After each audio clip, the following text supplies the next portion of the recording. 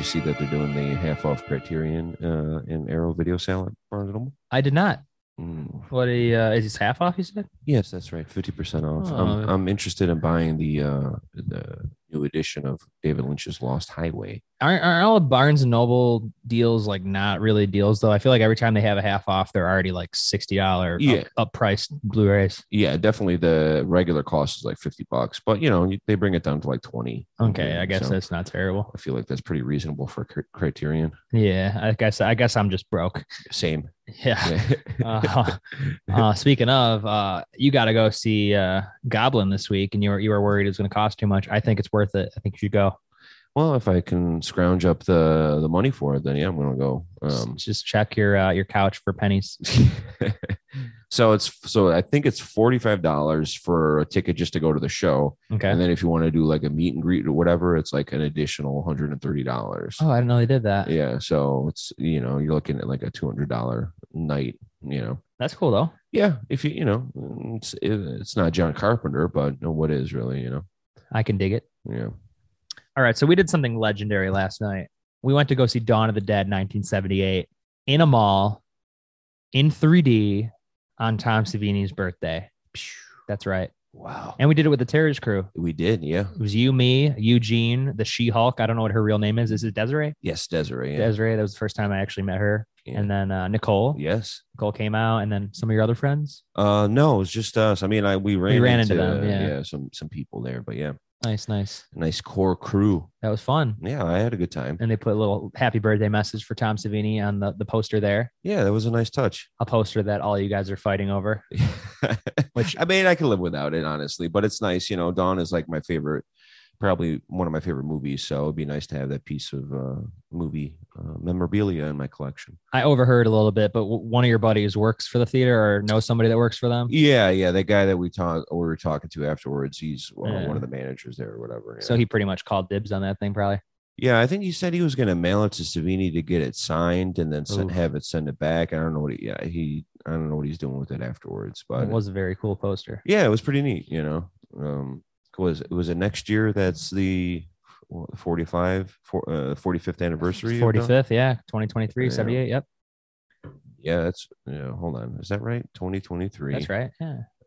Same with Halloween, man. Yeah, 45 years. That's huge, man. Couple huge anniversaries next year. Yeah, they're having a big convention for Halloween. Yep, in October. Yeah. Don't tell anybody, but Jamie's gonna be there. Wow. Hopefully, as long as she doesn't cancel. If she's hearing all this backlash to Halloween Ends, she might. Oh God, we'll get into that dumpster fire later. Yeah.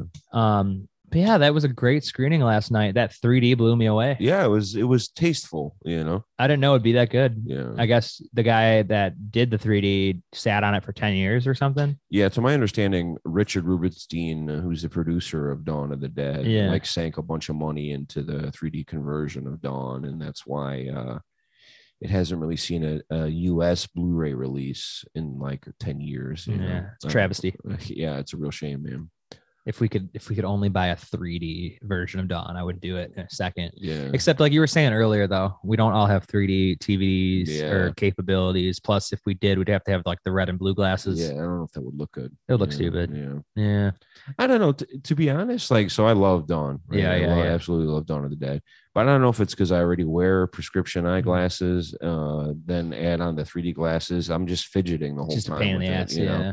And the red and blue wouldn't be like that. That sucks too. Yeah. And those, I don't know if the 3D. I mean, I guess it's a fun novelty, for the movie. But I thought the movies is like a masterpiece. It's not necessary. Yeah. It doesn't really add any value, in my opinion, to it. Yeah. I just felt like it was definitely better 3D than we've gotten in a long time. Yeah. And it seems like horror always has the best 3D. Like, honestly, House of Wax that you showed, it was amazing. And that's from the 50s. Yeah. And then I've seen Friday the 13th Part 3. That's really good.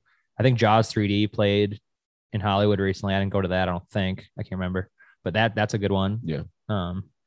But for a long time there, we were just getting movie after movie just for the novelty of it. Yeah. And most of them weren't even good in 3D. Like there was not even one pop out moment. Yeah. I know in the wake of the first Avatar, everything got a 3D re-release. I went and saw Jurassic Park in 3D, and I don't know. I couldn't tell you anything. Nothing. If it like looked good or if there anything stood out. I mean, yeah, I love Jurassic Park, but I couldn't tell you if the 3D really had any effect on anything. So no, it's all a cash grab. That's all. Yeah, an upcharge. Yeah, right. For nothingness. But and also the thing about our little Dawn of the Dead 3D experience. I understand the movie. They've had Dawn in theaters for like, I don't know, like a week now or something maybe, but I wish I wanted to see it with like a real crowd. Yeah, not like it's. We whatever. Had this like dude in the back that wouldn't stop talking the whole time. It was like maybe a dozen people at most. I don't even think it was that. Yeah, but it's like, even myself, like I'm so used to seeing these beloved horror movies in a terror setting that, like, it's nice.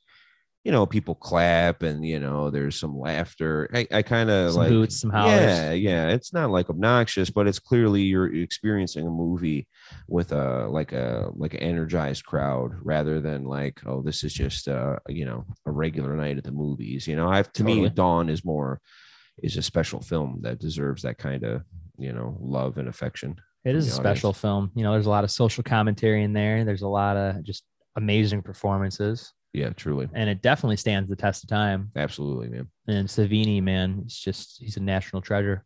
Amen. We need to keep him alive for many, many, many more years. And we need to see him do more special effects because he's so good at it. I'm with you on that. I wish he did more. I mean, I know he's like focused on his school now, but I wish he was still like big in the industry, Yeah. I wonder, there's that documentary that just came out about him. Smoke and Mirrors? Smoke and Mirrors, yeah. I think the guy we were talking to outside the theater last night said he had something to do with it. Yeah, he worked on it or something. Yeah. I didn't even see that yet, I don't think. Yeah, neither have I. It looks, the Blu-ray looks nice. It has a nice slipcover, posters, the whole shebang. Yeah. So I got to see if I can pick that up, Did you ever see that clip of him doing like some kindergarten class or something, or he was doing something with like kids? I can't remember. No, I didn't see Savini that. That's amazing. I think that's on YouTube. Yeah, he was showing like a bunch of kids his like effects and stuff.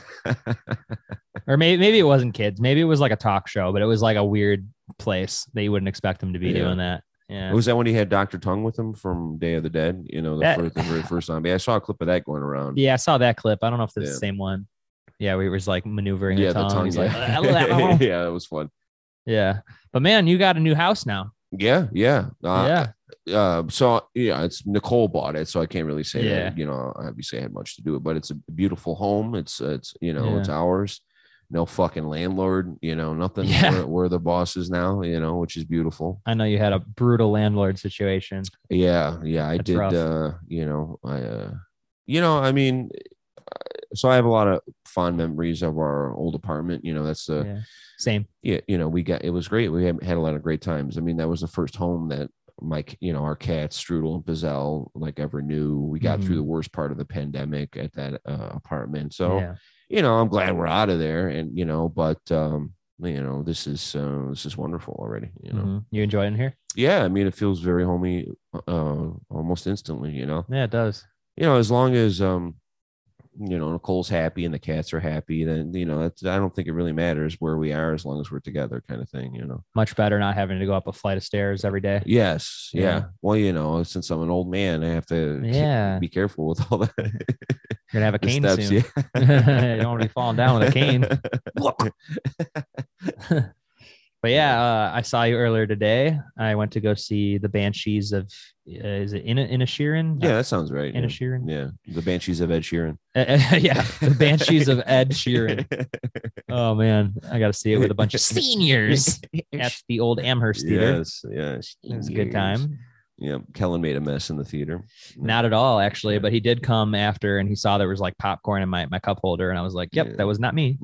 Likely story. And you had given me a popcorn, so you thought it was definitely me, but I promise you it wasn't. But yeah, it was a good movie. It was good. It's from the same guy, the same people that did In Bruges, right? Is that what it? I think you said that, and then it was also the three billboards. Yeah. Mm-hmm. Which I love that. That was my favorite movie that year. Love that Frances McDormand. Was that like 2018 now, or is that 2017? I was 17. Yeah, I know it was pre-pandemic. That's all I can remember now. No, I think it was it. Yeah, I think it was 17. Yeah. Because I think it was 18 Oscar. Yeah. the Banshees movie was very, very good. I missed it at Beyond Fest this year, so I was excited to see it that it was playing here.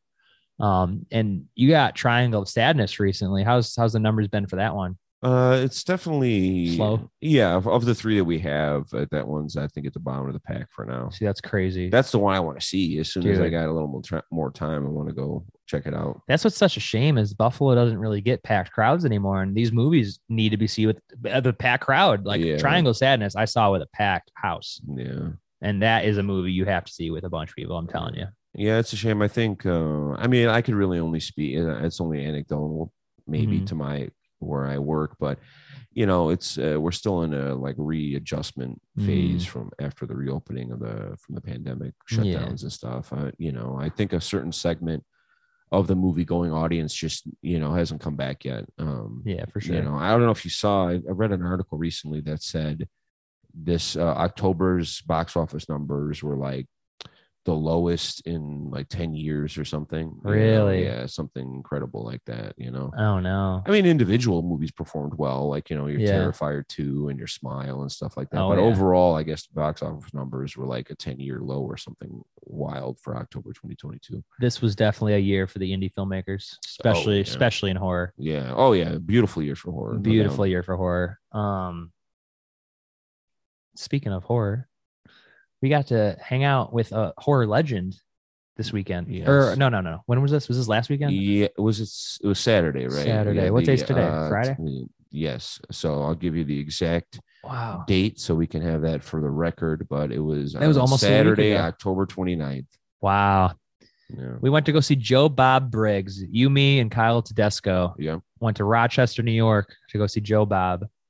And at the Little Theater, yes, for a screening of Chopping Mall, presented by Fright Rags. Our good Fend.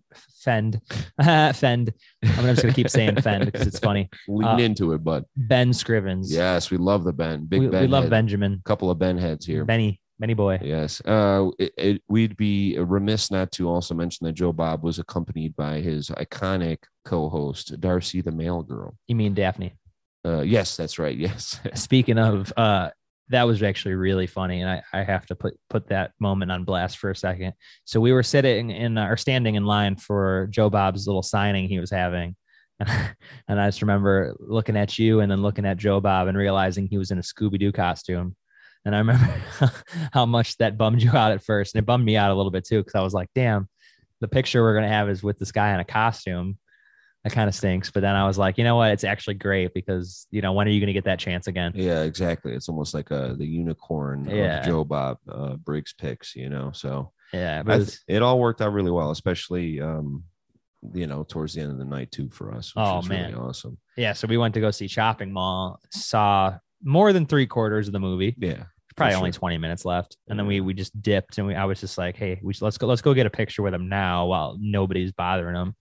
And I think did you already get one earlier in the night? I think you did. Yeah. I got one of my action figures signed and got a picture while because I mean, it was, and props to whoever did the pricing, but it was like only $10 for it to have. Yeah. I mean, both Joe Bob and Darcy signed my figure. And it was like $10 for both of them, So both of them. Yeah. Wow.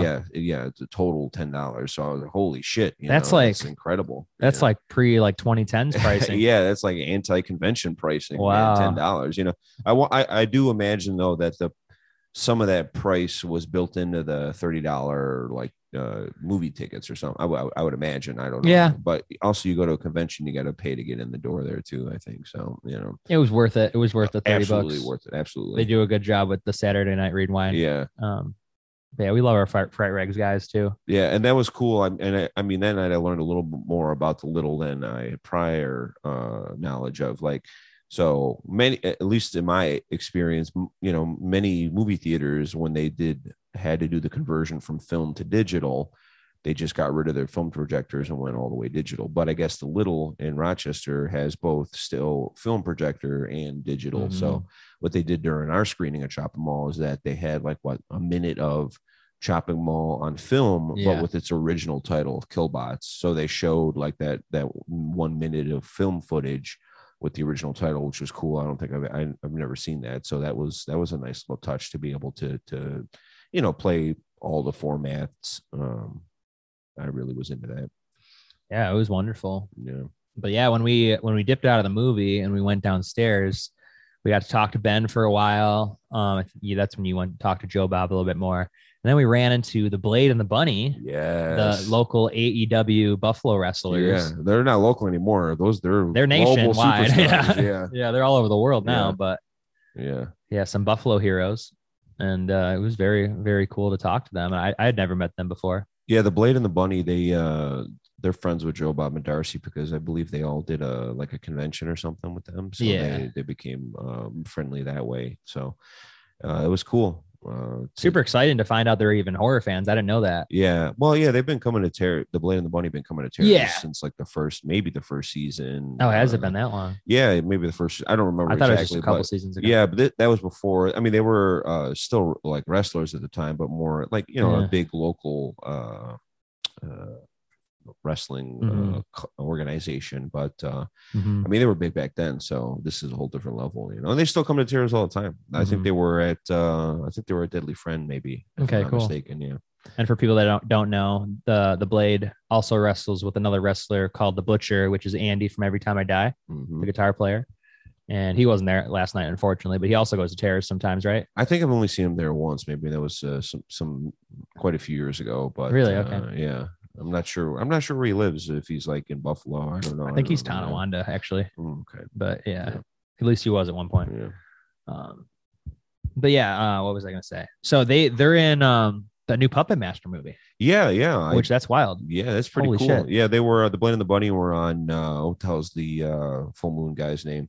Charlie Band. Yeah, Charlie Band. Yeah, Charlie Band. They were on his podcast. Great podcast. Yeah. I haven't listened to their episode yet, but I've listened to most of those. Yeah, I only dropped in to listen to their part. I mean, not that I just haven't listened to many other of the episodes there. He had a good one with Barbara Crampton. Love Barbara Crampton. Oh yeah. Love her a Crampton. Cramp. That's funny. I think I told you I had a kind of like an awkward experience with her like a couple weeks ago. She's awesome, but this was super awkward. So I was basically just complimenting her. I was like saying, at first I was telling her I was going to Rochester soon to, do the screening or whatever. And she's in Shopping Mall. And I was telling her about the movie We Are Still Here, which was filmed right outside of Rochester. Right. And I was like, man, I love that movie. I wish more people were into it. I wish more people knew about it, or, I wish they had a bigger fan base or something. She was like, people are into it. And I'm like, no, yeah, I know. I just wish that, I had a bigger audience. It's like, oh, it's got a big audience. Good, man. She told you to fuck off. I was like, what the fuck? All right, her. Cool. Good for her. Oh man. But yeah, I love Barbara Crampton. She's always really nice, actually. I saw her at the 10th anniversary of You're Next. Hey, Barbara, don't you wish your movie was more popular? Yeah, Barbara. Yeah, I get it, man. I did also ask her, I was like, man, or I told her, I was like, hey, we need a new Reanimator soon. And I think I also said it to Jeffrey Combs because he was sitting next to her.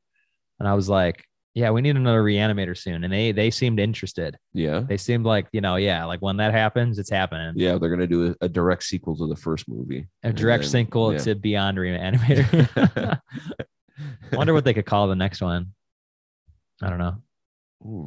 Reanimator Forever. Oh, I like that. Reanimator,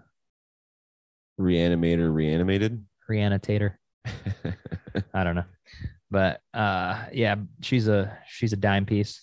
Yeah, she's one of the all times. Now, I mean, I don't think we quite finished the Joe Bob anecdote there. Yeah. So we got a crazy picture with Joe Bobby Bob. So what happened was, is that how it happened? Well, we were hanging out with the Blade outside the theater, for a while, smoking some ciggies. Yeah.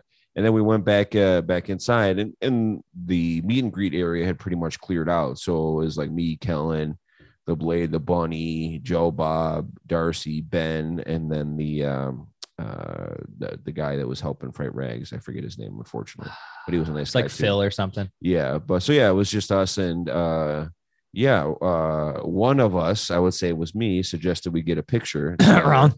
since we had the whole group there, and it was like, hey, let's get a picture together. And then so we got a big group photo of like the spooky connection. You know? And then what ended up happening, which was phenomenal, was the Blade like reposted it. Darcy did, and then just today Joe Bob shared it on his Instagram, and that was fucking huge. And then he followed you. Yeah, followed both me and Terriers on Instagram. Crazy. So I was like, holy shit, Well, what was really cool is that both Ben from Fright Rags and the Blade gave me like a co-signed introduction to Joe Bob, I witnessed that. Like, hey, this this guy, this is Peter. He does this horror thing in Buffalo. He's got access to the drive-in, yada yada. And so I think that getting the what I want to say, what do you want to say, the good, the co-signed introduction from these people that Joe Bob knows, I think meant a lot. It helped out a lot instead of just being some random, I'm sure they get all kinds of people all the time saying, I do this and do that. You should come and do this, but it was basically to set up a bona fide future appearance. Yeah. So, hopefully, but yeah, it was cool. I was really, I was glad that, we all got to get that picture together. I gotta get a frame, like printed out and framed. I mean, that's one for the ages. That is one for the walls. Yeah, absolutely. I might even make them into like a pair of socks or like a pillowcase. Yeah. Sleep on it. Just sleep on it and be like, oh, there he is again. Joe Bob. Oh, Joe Bobby. Yeah, and then I want to say, like, also while we were in Rochester, we went to Dogtown at what do you garbage plate hot dog place, garbage plate heaven. It's pretty much the best garbage plate place in Rochester. It was awesome. I mean, so I'm vegetarian and vegan. Kyle is vegan, so I mean, so naturally I had the most meat out of the three of us, and I just shoved it down my gullet. Yeah, right in that's front right. Of him. Yeah, he deep throated many sausage links.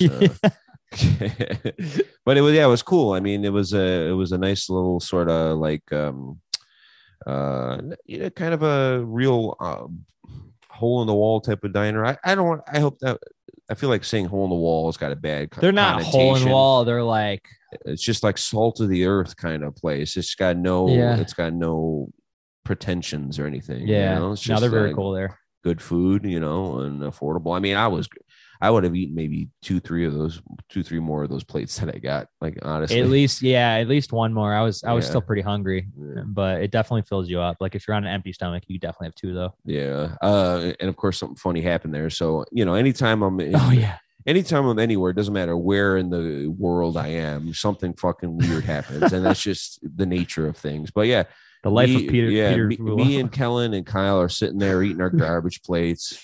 And at the time, I'm wearing like a Monroeville Mall T-shirt that my buddy Will got me from Pittsburgh. It's Dawn of the Dead. And on the back, it says, "When there's no more room in hell, the dead shall walk the mall."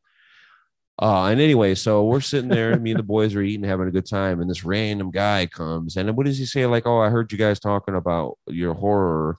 And then I saw your and then he was like, 'This is about your T-shirt.' And then he slid a napkin over to me, and he's like, "Save this to read after I leave, after I walk away." I walk away. And I knew what it was already, because I know that kind of person that does those kind of things. I could sense it too.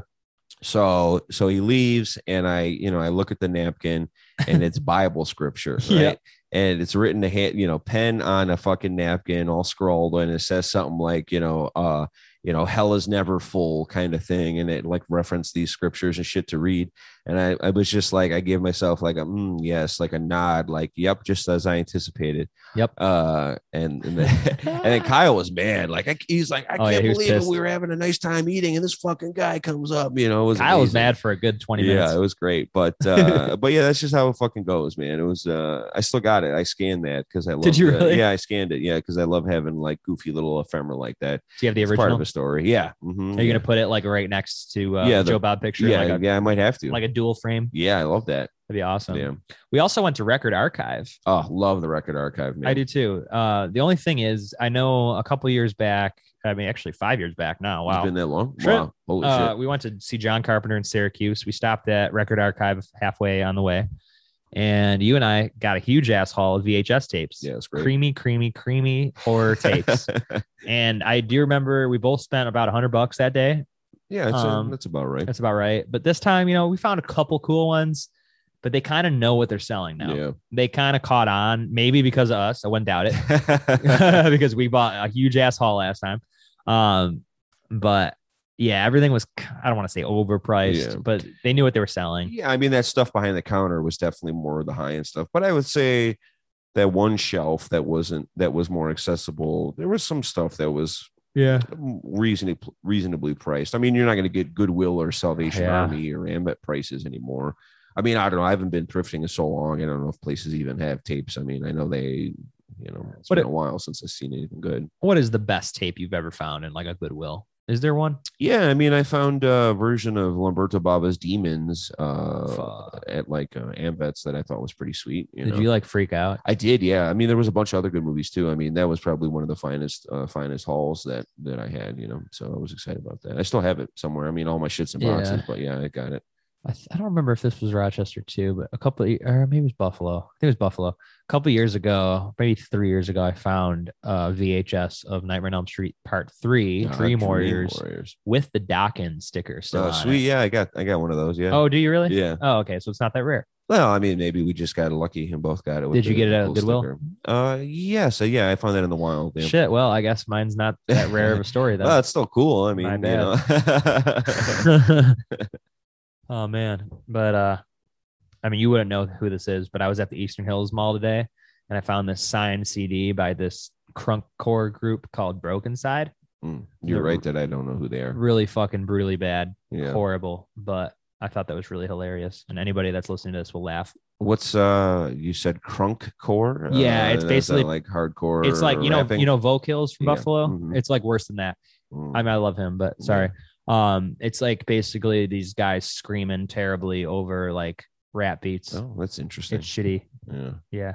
Is there like a big audience for that kind of thing, or like not really. Like a dedicated cult following? Back when all those emo kids were taking over the world in like 2008, that was a thing. Yeah. How come you didn't go to the When We Were Young Fest in Vegas? Oh, wonderful! You brought that up. So yeah, last weekend, or no, I guess that was 2 weekends ago. Yeah. Wow, shit. Yeah, I was here for like 10 days now. Yeah, it feels like I was here like 3 days. A couple weekends ago, I went to Las Vegas, drove there from LA. Wait a minute, you went to the We Were Young Fest? I did. Oh, I had no idea. What do you mean? I didn't know. I said this jokingly. What do you mean? That I asked if you had gone. I didn't know you went. I'm so confused. Okay. So you're telling me that you drove to Vegas a couple of weeks ago for this fest? For the fest. I did not know that until now. I did not know that you had any plans or had actually gone until at this very moment. Really? I thought I told you about this. No. That's so bizarre. No. Oh, okay. So I'm about to drop some knowledge on you. Yeah, please do. So I drive all the way to Las Vegas for this music festival. From Los Angeles? From Los Angeles. Okay. How long is that drive? About 4 hours. Okay. A little less. Okay. Hardly. Was 15 minutes away from parking my fucking car. And my friend calls me and says the show is canceled. They say it was Friday because of the high wind warning, right? High wind. Yeah. Oh, so I did tell you. No, I saw it on social media. Oh. I had no idea until this very conversation that you were there. I had no idea. Can't tell if you're fucking with me or not. I promise you that I had no idea until now. I think I actually talked about this on Kyle's podcast. I can't remember now. But yeah, it sucked. It definitely sucked. And I had to get my money through StubHub. I still haven't checked my bank to see if that went through yet or not. That sucks. I honestly thought, and I'm sure other people did, I thought that the whole festival was going to be like a sham, like that, what is it, Firefest? Yeah. I genuinely thought like, oh, there's no way. This is a fucking scam. Well, they kind of all these bands. And then it did seem like the Saturday show and whatever other dates they had went well. I mean, so yeah, the other what two a shitty start to it. You know, the Friday people. Yeah, the other two went on as planned. It still was sort of a sham though. I don't know. It's too many bands packed in the same day. It's sort of like Warped Tour in a way. Yeah. But it wasn't though. I feel like, I don't know. I remember looking at the schedule for the day and being like, well, fuck, every band I want to see, I have to miss 10 minutes to get to the other one. Who are you excited to see? Oh my God. So many bands. Yeah. I mean, like My Chemical Romance, one of my favorites. Oh, shit. And they headlined, and that was, a big deal because I missed. They played at LA 5 days in a row, basically. Oh wow! Or five different shows, not all in a row, but like within a week, right before that, pretty much. And I missed all of them, and basically was like, I'm going to go to Vegas now because I found a cheap enough ticket for that festival.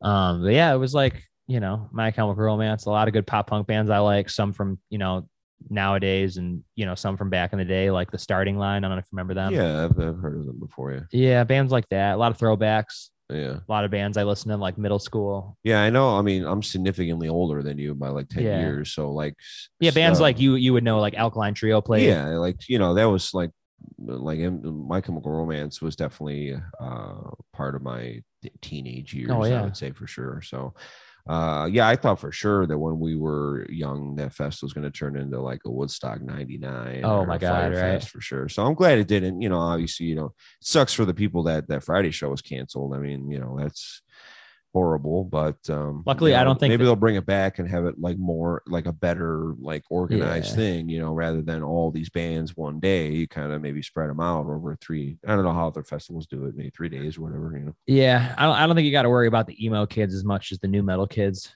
Yeah, I think that's why Woodstock 99 was a problem, because those kids were much crazier. Yeah, Emos just sit and cry and listen to My Chem.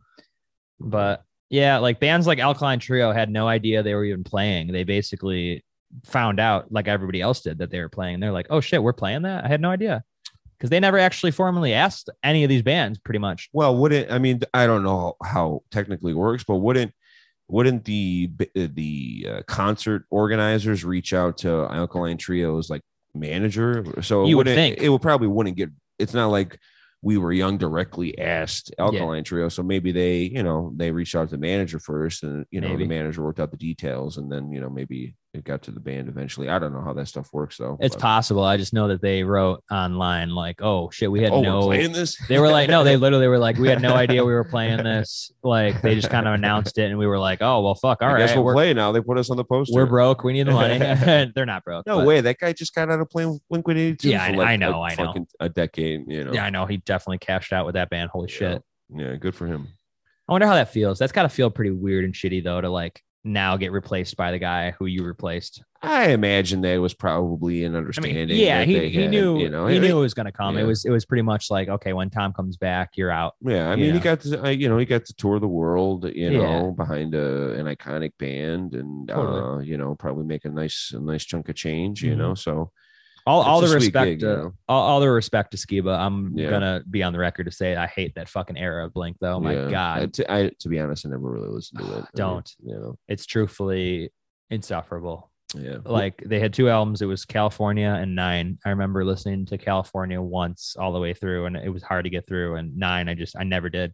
And this is my favorite band we're talking about. So this was the version of Blink with Skiba. Okay, gotcha. And I don't even really blame him. I mean, he's a great singer. It's not really him. I think there's something that works with Blink with the high pitch and low pitch voices of Tom DeLonge and Mark Hoppus. Yeah. And I think Skiba was a little too close to Mark's sound. In a way, it didn't work. And then I really don't like the production from that dude from Goldfinger, John Feldman.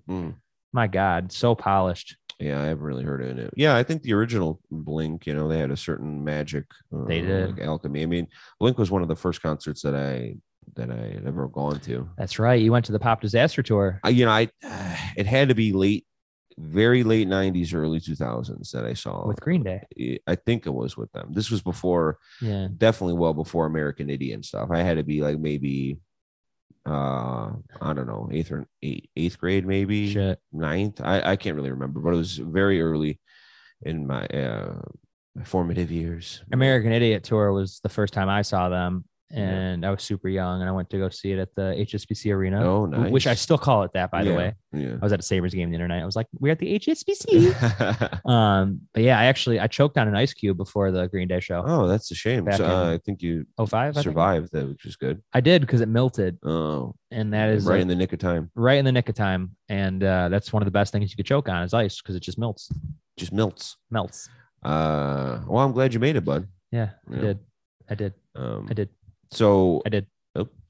So we got to spend part of Halloween night together, which was cool. We've got to do a lot of fun stuff on this little trip. I'm excited. Yeah, this was our first Halloween at this new house. Yes, sir. Which was cool. I mean, we didn't get a ton of trick-or-treaters, but we got more than we did when we lived in North Buffalo, which was cool. And we had the 12-foot skeleton out in front of the house with some lights. So I don't know. It certainly felt spooky. I don't know. I feel like October always flies by way too fast. And, by the time it's starting to sink in the spooky season, it's already gone, what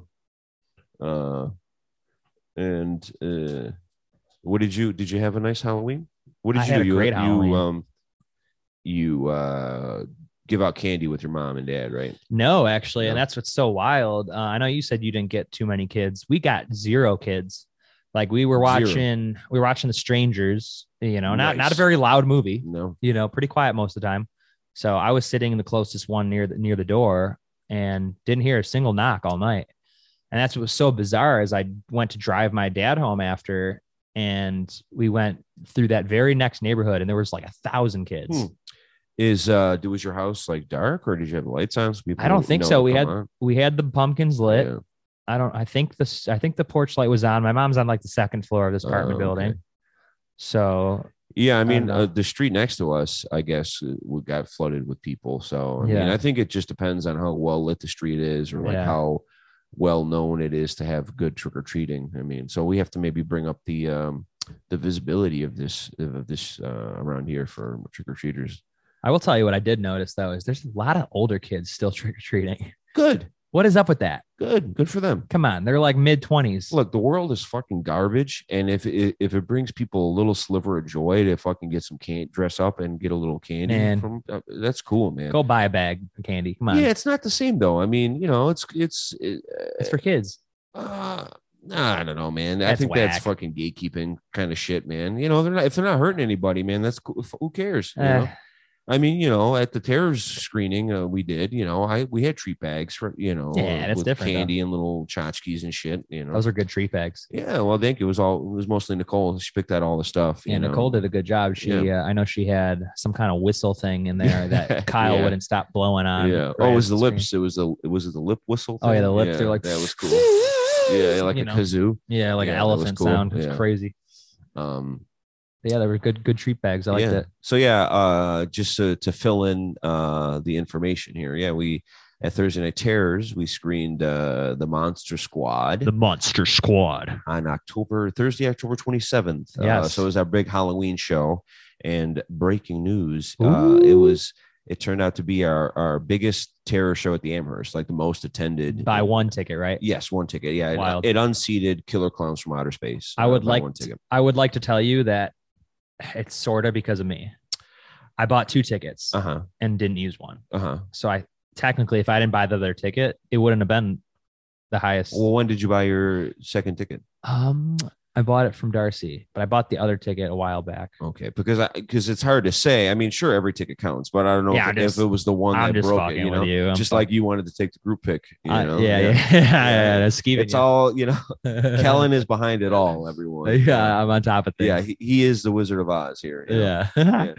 But no, it was amazing screening. Monster Squad's a great movie. I'm not gonna say who shit on it beforehand, but one of the terror's crew kind of was like, and didn't come, and I was like, all right, Monster Squad's a great movie. It's a family horror movie. It's PG. I think it's PG-13. So that's great. I mean, like I said, it was the biggest crowd, and I do think. I mean, I have to look closer at the numbers and the data, but so the top 3 terror screenings at the Amherst at least are: number 1 is Monster Squad, 2 Killer Clowns, 3 is The Craft. And I think the movie, the one thing those 3 movies have in common is I believe they're all PG-13. Yeah. So I do think there is something to say that like, it's PG-13. People bring their kids to almost every screening, but at least with the PG-13, you can bring that whole the whole family. And a lot of people had amazing costumes at Monster Squad. It was probably the coolest array of costumes I've seen at one of our screenings. The Craft was all like side theaters too, right? Yeah. So we had the main show in the middle theater. Then we had an additional screening in one of the smaller theaters at like 7:45, 8 o'clock. And then we went back to the big screen for the 9:30. But it was great. A lot of cool costumes. Desiree, Eugene's girlfriend, she dressed as Eric Draven from The Crow. Yeah. Eugene was the Crow, the bird. True. Which was awesome. I love seeing that. That's funny. Yeah. You had a guy dressed as the Michael Myers from Halloween Ends. Yeah. Corey fucking Cunningham. Yikes. His name tag said Corey Cunningham on it. It was funny. Oh. There's that guy, my buddy Logan, had that amazing Krampus costume. It looked great. Krampus. Yeah. Mm-hmm. Krampus. Yeah. Another great Mike Doherty. Mike Doherty. Same director did Trick or Treat. Yeah. Great dude. I actually, I think I told you I got a couple Blu-rays signed by him. I went to this trick or treat screening they had also at Beyond Fest. It was a free screening. Oh, wow. And obviously, naturally, I bring my Blu-rays everywhere I go. Got it. So I was like, okay, I'm going to get this guy after the screening and we're going to all hound him just like everybody else in this place is going to do. But then I walked out to grab something from my car. And as I was walking back in, I noticed he was literally like walking in, or he was outside doing like a photo shoot out in front, but like nobody knew he was there yet. No so shit. I like texted my friend. I'm like, yo, get out here. Mike Doherty's out here now. We're going to get him now. And so, yeah, of course, naturally we bombarded him beforehand. Nice. And I was just like, oh man, like, you know, not trying to get all over you right off the bat. I know you're getting ready to do this, like, you know, introduction Q&A or whatever. He was so cool. That's awesome. Like, he was like, here, I'll sign your Blu-rays. Hell yeah. That's cool. We got a picture and he got my Trick or Treat and my Krampus. Wow. Nice. Yeah. Now he directed some of those Godzilla movies, right? Or something. One of them, the King of the Monsters one. Yeah. I hope he goes back to sort of more, horror. Yeah. Pure, the traditional kind of thing. But yeah, I mean, if he's already done 2 holiday horror movies, and maybe you should keep doing that. I don't know what he could do, you know. Well, speaking of, we need that. We definitely need more Thanksgiving horror, I would say. We need we need those numbers. Yeah, more Blood Rage sequels. Yeah, exactly. Yeah. They're Thanksgiving. Yeah. Anyways, Trick or Treat 2 got officially pretty much announced, so that's definitely still happening. No shit. He tried to play it off like, oh, you know, like it really depends on how many people go see Trick or Treat in the theaters this week when we bring it back. But it sounded to me at least like it's on. Oh, that's cool. Like, filming soon. I know there was a graphic novel or comic or whatever of Trick or Treat. I have it, but I don't know if how much it expands on the story or not. So I wonder if they're going to take elements from that. I don't know. It'd be cool. I mean, you don't have to have the same kid that Quinn Lord or whatever play Sam, but you definitely need Sam in there. I think we're getting Sam again. He needs to be sort of the character weaving through all the different stories and stuff. I mean, it's probably obviously much tougher to write a movie than I would imagine, but totally were I to do it, I definitely have, keep it as simple, just have a bunch of cool stories on Halloween, have Sam involved, I'm sure he'll have too many callbacks to the first movie or anything like that, I'm sure he'll have Quinn Lord come back for a cameo. Yeah, I'm sure. Yeah, we'll do that. I found out something that night I didn't know, and I wonder if you didn't know this, but when Trick or Treat was initially getting made, he was going to have Carpenter, Craven, and George Romero to all do different segments. Wow. I don't know if you knew that. Yeah, I think I might have heard that somewhere, but yeah, that's incredible. But that would have been crazy. Yeah. Especially Carpenter. I mean, when did Word come out? Was that 2009? I think it was 2011, but I'm not positive. But yeah, I mean, that would have been, the movie that we got ended up clearly being a classic. So I'm glad we got the movie we got, but it would have certainly been interesting to see those heavyweights all, direct a little anthology thing. I don't know if I'm like totally wrong saying this, but like there's parts of Trick or Treat that I felt were like too tame. Yeah. Like I feel like it's got some great gory shit in there, but like I feel like it could have went a little crazier, but I think they wanted it to be more like not family friendly, but like I don't know. Yeah. More broad audience. Yeah, I think, and probably for the better. I mean, because I feel like every year Trick or Treat's gotten, especially Sam's gotten more popular. Spirit Halloween. Yeah, I mean, it's pretty much taken over the Spirit Halloween stores, that and like fucking Hocus Pocus and stuff. Fuck that movie, the new one. I haven't seen it. So, bad. Original still great, but the original's a classic. Yeah. But yeah, Halloween night, we ended up watching a really awesome movie. I rewatched it. It's a movie called Deadstream. Yeah, streaming on Shudder. Which I'm telling you should go stream on Shudder now. Yeah, because it's great. Yeah, well, you should let people know that it's found footage. It is. I personally am now 100% in team found footage. Yeah, totally. Love found footage. But you have to be aware. I know there's some people that are just immediately turned off when something's. Well, if they have like, what's that? Like motion sickness or what's the seizure thing? Oh, epilepsy. Yeah. Okay. I think that's why a lot of people don't like it. But yeah, I mean, it's shaky. Was that like extremely Not that I can remember. I mean, so the character has like a ton of gadgets and shit. Like, you know, he's like a famous he's like a YouTube streamer, and he's got money to buy like, you know, like an endless amount of cameras and gadgets and shit, which is cool. So it adds a level of freshness. But yeah, I saw a lot of people compare it to Evil Dead 2, and I would say surprisingly that I would say it's a fair comparison. I mean, it's not as good as Evil Dead 2, but it's certainly Deadstream is certainly a movie that was clearly influenced by Evil Dead. Yeah, you know, so I enjoyed that. You know, yeah, no, it's fun. It's basically this like YouTube streamer goes out into the middle of the woods to go check out this haunted house. Right. And he's by himself, just YouTube streaming. All the only company he has is his literally chat room. Which he's got. Was it an iPad or something like he's that? Got tons of shit, laptop, tons of gadgets. Yeah. But it's so funny. The guy literally like parks his car and like rips out the spark plugs and just throws them in the woods. And he's like, I'm staying here. Yeah. Like no matter what happens, you know, he thinks he's gonna make it through the night without getting freaked out, and he's wrong. Yeah. A lot of shit hits the fan. Sure does. And yeah, man, that guy, I don't remember his name, but he is such a funny actor. Yeah, he was good. Yeah. Really great comedic timing. You know. And he was also in the VHS segment that the same directors did on that VHS 99 that you saw. Do you remember which one it was? I don't, because I still haven't seen it. I really enjoyed VHS 99. Which is surprising. I thought that wasn't going to be good. I don't know why. Well, you know, we're just reviews, I guess. I don't know. Whenever you come across like Letterboxd and stuff, like it's like an instant turn off. Like I need to stop doing that. I try not to look at that stuff at all, or not until after I see the movie, because there's really nothing of value to gain from it's that true. kind of stuff, you know. Especially with Rotten Tomatoes, because nowadays these studios are literally just buying what rating they're getting. And that's crazy.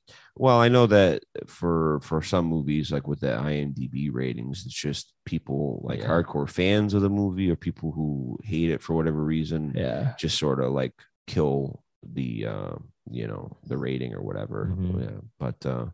But yeah, anyway, I mean, if I had never heard anything from you about like VHS 99, like the reviews or whatever, I'd just be in my own little world, like, wow, that movie was fucking awesome. All those stories were great. You know, I'm just in my own little thing. I'm sure I'm gonna like it because I actually enjoyed 94. I never finished it because I saw a screening. I had to leave early, but I saw like most of those segments and I thought they were fun. Yeah, I liked the one that I think that broke through the most out of the VHS 94 is Ratma. You know, I think the segment was called Sewer Drain or whatever. But it's awesome. This modern VHS company I love called Witter Entertainment. Okay. They work with Broke Horror Fan as well. But they release new horror movies like on VHS, you know, all officially licensed, yada yada. Anyway, they released a big box version of VHS 94, and it's got like a Ratma on the cover, which is a giant rat man monster. It was pretty sweet. Yeah. But, I do remember that one. Yeah, I hope they put out this new one, VHS 99, on tape, because obviously, you know, VHS. Don't be scared. I'm the super sweet monster with the super sweet new cereal, Count Chocula. Biffle, here's the super sweet new cereal, Frankenberry. But I've got chocolate sweeties for monstrous chocolate flavor. Well, I've got berry-flavored sweeties for monstrous strawberry flavor. Count Chocula. Frankenberry. Hi. Frankenberry. Count Chocula. Someone's come for a nutritious breakfast. What? Hello, my name is Boo. Let me finish. Booberry. My ghostly good blueberry-flavored cereal, Booberry, is part of this complete breakfast. Boo to you, Booberry. Frankenberry's got strawberry-flavored marshmallows. Count Chocula's got chocolate marshmallows. But I've got blueberry-flavored marshmallows. Frankenberry. Count Chocula. And Booberry. Those movies it fits, yeah. And they just announced too that they're putting out Terrifier 2 on tape because they put out the original Terrifier on VHS. Love that movie so much. I mean, I'm gonna have spoiler. I have a couple Terrifier related episodes coming up, so we don't have to like get crazy into it. But what'd you think of it? I thought it was great, man. I thought it was. So we saw it. I specifically asked, you know, the theater owners, hey, I want to get this movie coming out called Terrifier 2. It'd be great if we could get it. So then we ended up booking it. I think it was October 6th. So I did I've been calling it new release terrors. Yeah. So we did that new release terror screening of Terrifier 2 early October, and We had a huge crowd for it, both shows, and I thought the movie was phenomenal. I thought it was a little, the runtime was a little long, Okay. but I thought the Art the Clown was phenomenal, and I think the effects, especially, they seemed mostly all practical to me, were like a different level. Yeah, like genuinely like incredible special effects on that movie. And that's what's so wild. It was made for $250,000. It already made like 40 times its budget. Yeah, that's fucking crazy. What's happening with Terrifier 2 is like astonishing. It's like truly like it's mind-blowing. Super rare for a movie to break through like that. I mean, you probably, I follow a lot of them on social media, but Same.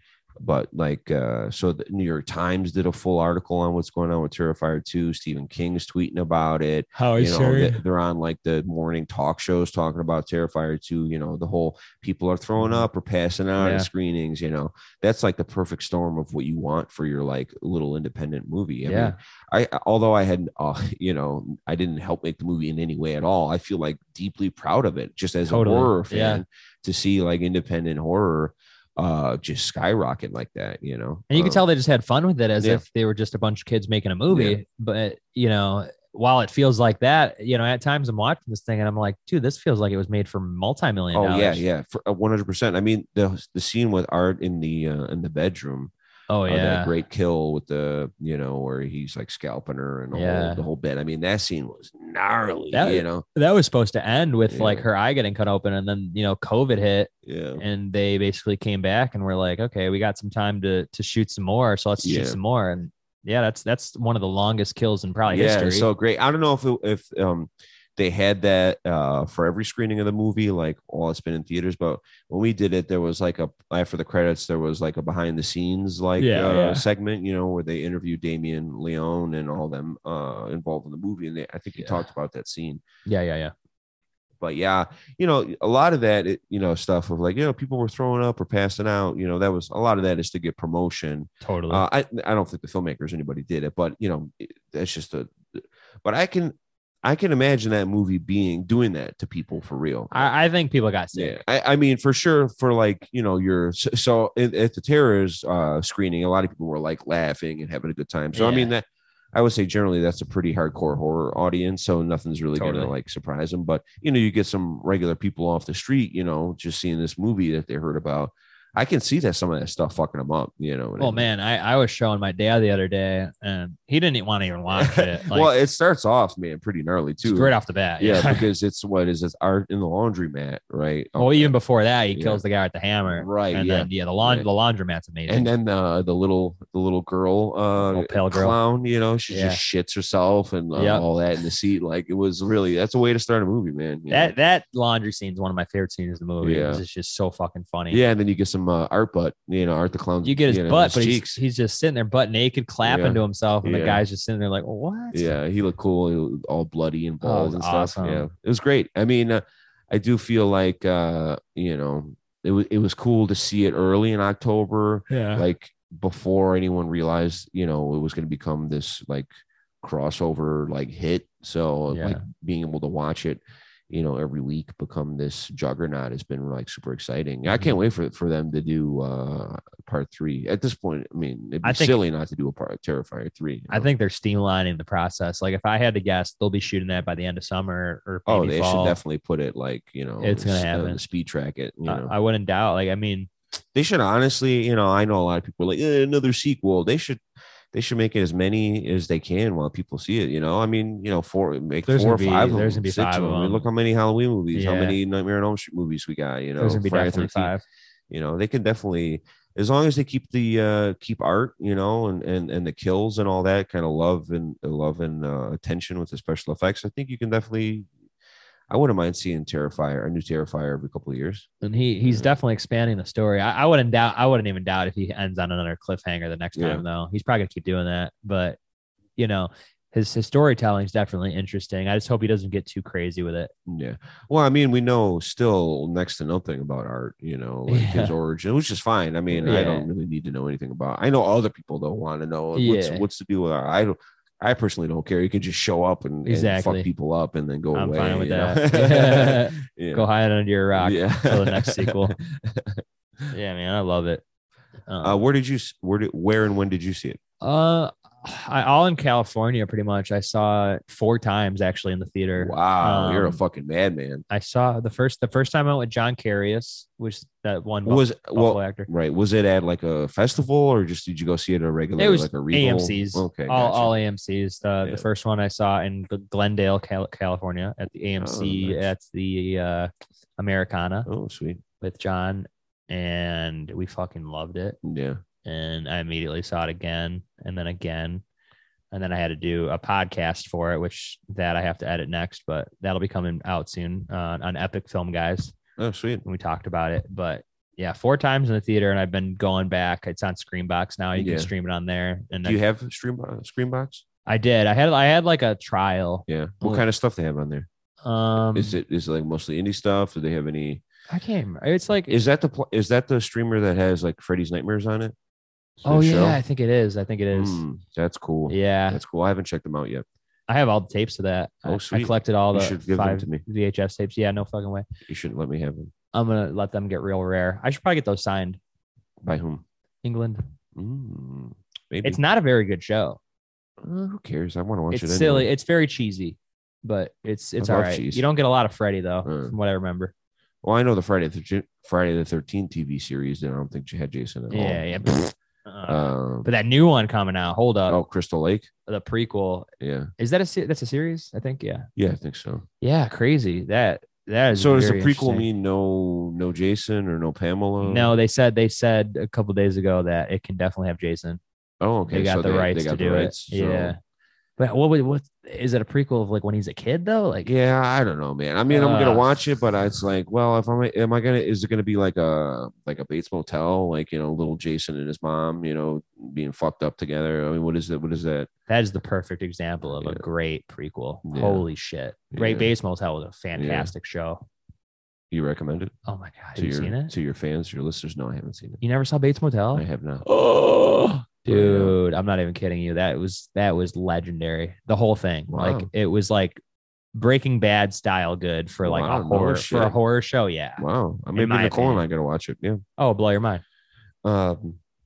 Back to Terrifier 2. I hope those guys.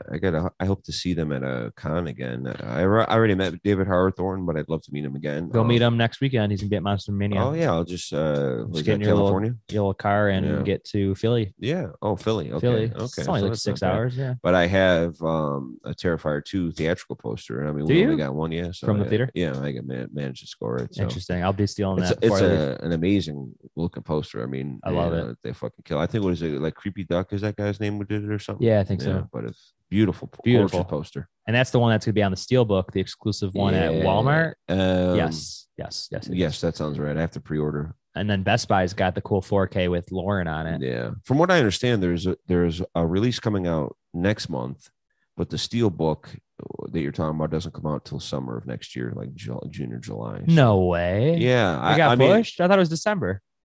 So the Steelbook, from what I understand, is not scheduled for release until the summer, but the other editions, I believe, are next month. I'd have to look. That's not. I think you're wrong. Okay. I want to say if you have the right info, I'd love to know the right information. I'm going to find out. I'm very curious. Any other thoughts on Terrifier 2 though? Let's see. Steelbook. I can't wait to see part 3. I can't. For your listeners, my original plan was to book a double feature of the original Terrifier and Terrifier 2 for Terrors, but that wasn't able to happen. But that was the original idea. The Steelbook was right after Christmas. Mm-hmm. What is it now? That's what I remember it being. Yeah. It says now, if it's coming to Tonawanda, it is Thursday, the 29th of December. That's when you receive it if you order. But I think that's the Walmart one. Okay. Yeah. Oh, cool. And I think I want to say the actual date is like the 28th. Oh, interesting. Oh, that's good. I got to pre-order it then. Yeah. That's probably one of those movies that if I have the money, I'm going to get all the editions that I can of it. Same, honestly. Because I think Amazon is an exclusive that has the slipcover and all that with that. Because there's 2 main pieces of artwork for Terrifier 2. The one that was in the theatrical poster and another one that had like art and jack-o'-lanterns and stuff on it. Yeah, pretty cool. I like that version too. Yeah, that's some good looking art on there. But that's more of like a teaser poster, I would say, more than anything. But I mean, that one's cool for like a shirt. Yeah, it was definitely cool. I mean, I think that's going to be on the slipcover, and then the other is then the one right. on the actual package. You're the right. Blu-ray disc case is the theatrical poster. So I want them all. Speaking of that, what are some other upcoming releases? I mentioned the Texas Chainsaw 2 Vinegar Syndrome. You're on the record saying that's already out. Yes. Is it really? Yes. I mean, I've seen a ton of accounts on Instagram post it already. That's wild. I wonder if they just got it early for review or if I'm just wrong. I know the guy at the Vinegar Syndrome table told me it was December. It was Christmas time, but I don't know. Maybe it was all subscribers and they got their hard subscriber box. Are you going to do the Black Friday sale? Yeah. If I have any extra money, for sure, I'd love to do that. I know I want to get that video violence double feature thing they have. What's that? The SOV movies. It's got Vinegar Syndrome put them out on 4K Blu-ray. The first, Video Violence 1 and 2. Maybe double feature. Think about it. That's probably one thing I want to keep an eye on. But what other releases I'm looking forward to. Pearl is coming out this upcoming Tuesday. Pearl. That was a good movie. Yeah, I loved Pearl. One of my favorites of the year, I'd say. Whoa. Yeah, it was good. Just kidding. We can fuck on you. Fucking Mia Goth. I mean, that's her movie, man. She carries that whole thing. Ooh, I bet she is a goth. I bet that's like a very accurate last name. I don't know. I don't know her. She looks like a goth. Yeah, like she was in her past life. I'm excited for Maxine though. Yes, with 3 X's. I know you're on the record saying you thought X was not as good as Pearl. 100% true. Interesting. 100% accurate. I didn't like hate or dislike X. I mean, I saw it. I own it. I just thought that Pearl is a much more kind of movie for me. I feel like Ty West had a vision for what he wanted with Pearl. Like it was a very distinct vision. He wanted it to look like a Technicolor, Wizard of Oz type of thing, and it worked, man. It really worked for me, And Mia Goth, I think she helped write and produce Pearl, so she, got to contribute a little more than she did for X, Yeah. I actually got to see X with Ty West the first time. Oh yeah, at the Tarantino. Did you guys hold hands? We did not, but we got a picture together. Oh, that's but cute. I don't know. I don't know if that like made it like cooler to see that with him and like a crowd. I don't know. I really enjoyed X, and then I saw Pearl like at a test screening. So I saw it early. I didn't actually rewatch Pearl at the regular screening of it coming to theaters, which I should have. Yeah, because it might have been a little different. Yeah, sure. But it was really good. I really liked it. I want to give that a rewatch. Definitely gonna buy it. Is that out? Tuesday it's coming out. Really? On Blu-ray?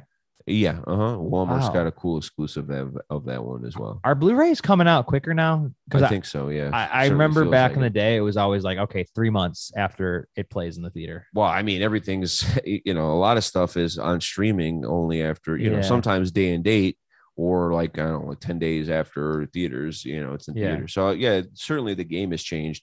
The only thing about things coming out on Blu-ray quicker, which is nice because, I hope, I try to see things as quick as I can in theaters. And then if I like it, I buy the Blu-ray. Yeah. But it's harder to find movies in stores now. It's next to impossible. I mean, your Walmart's, Targets, Best Buys, they keep shrinking their locations. Yeah. And here in the Western New York area, the Best Buy I used to go all the time was like the Niagara Falls Boulevard location. Yeah. But they have so slim now, almost nothing. And the same thing with the Walmart is that there's one or two stores that have all the shit. So let's say I want to buy Pearl or something or some other movie. Like I'd have to go to the fucking Wall and Galleria Best Buy, which is a whole fucking trek for me. But if I want to get it, I have to go to that location in order to do it, which kind of sucks. I mean, what's even the point then?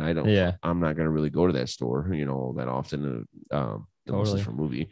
But that's why it's so much easier ordering stuff off of Diabolic, DVD or Orbit or whatever. I mean, those online retailers, How long do they take to ship, Diabolic? So it depends. I mean, I like to pre-order a lot of my stuff from them. And usually when you pre-order, you get it a few days before release date, But yeah, they're usually quick. I mean, I think they're in New Jersey maybe, or at least wherever they ship from. So I usually get stuff. If they ship it on a Monday, I'll get it, Thursday, Nice. So it's only a few days, which is nice, I feel like I definitely ordered some things from them. Yeah. Well, it's nice because they take care of the, they make sure you will receive the movie undamaged. You know, yeah. nice, No, I do remember that. Good packaging. Yeah. We got some other really good horror news today. I mean, it's kind of shitty for me, but Scream 6 got pushed up by 3 weeks. I don't know if you saw that. It was originally coming out on the 31st of March, which technically means it would have come out Thursday night, which would have been March 30th, my birthday. Oh, sweet. So I'm a little bummed because now it's playing March 10th. So I can't have a big birthday party at Scream 6. Oh, no. But I'm looking forward to that movie. It's taking place in Manhattan, in New York City on Halloween night. Oh, okay. Interesting. And that should be really fun. I mean, I'm going to see it either way, but what do you think of the last one? I didn't know it was too hot on it, to be honest. Yeah, it's whatever. Yeah. Is Neve Campbell not taking part in Scream 6? That's what everybody thinks. I 100% think she's in it.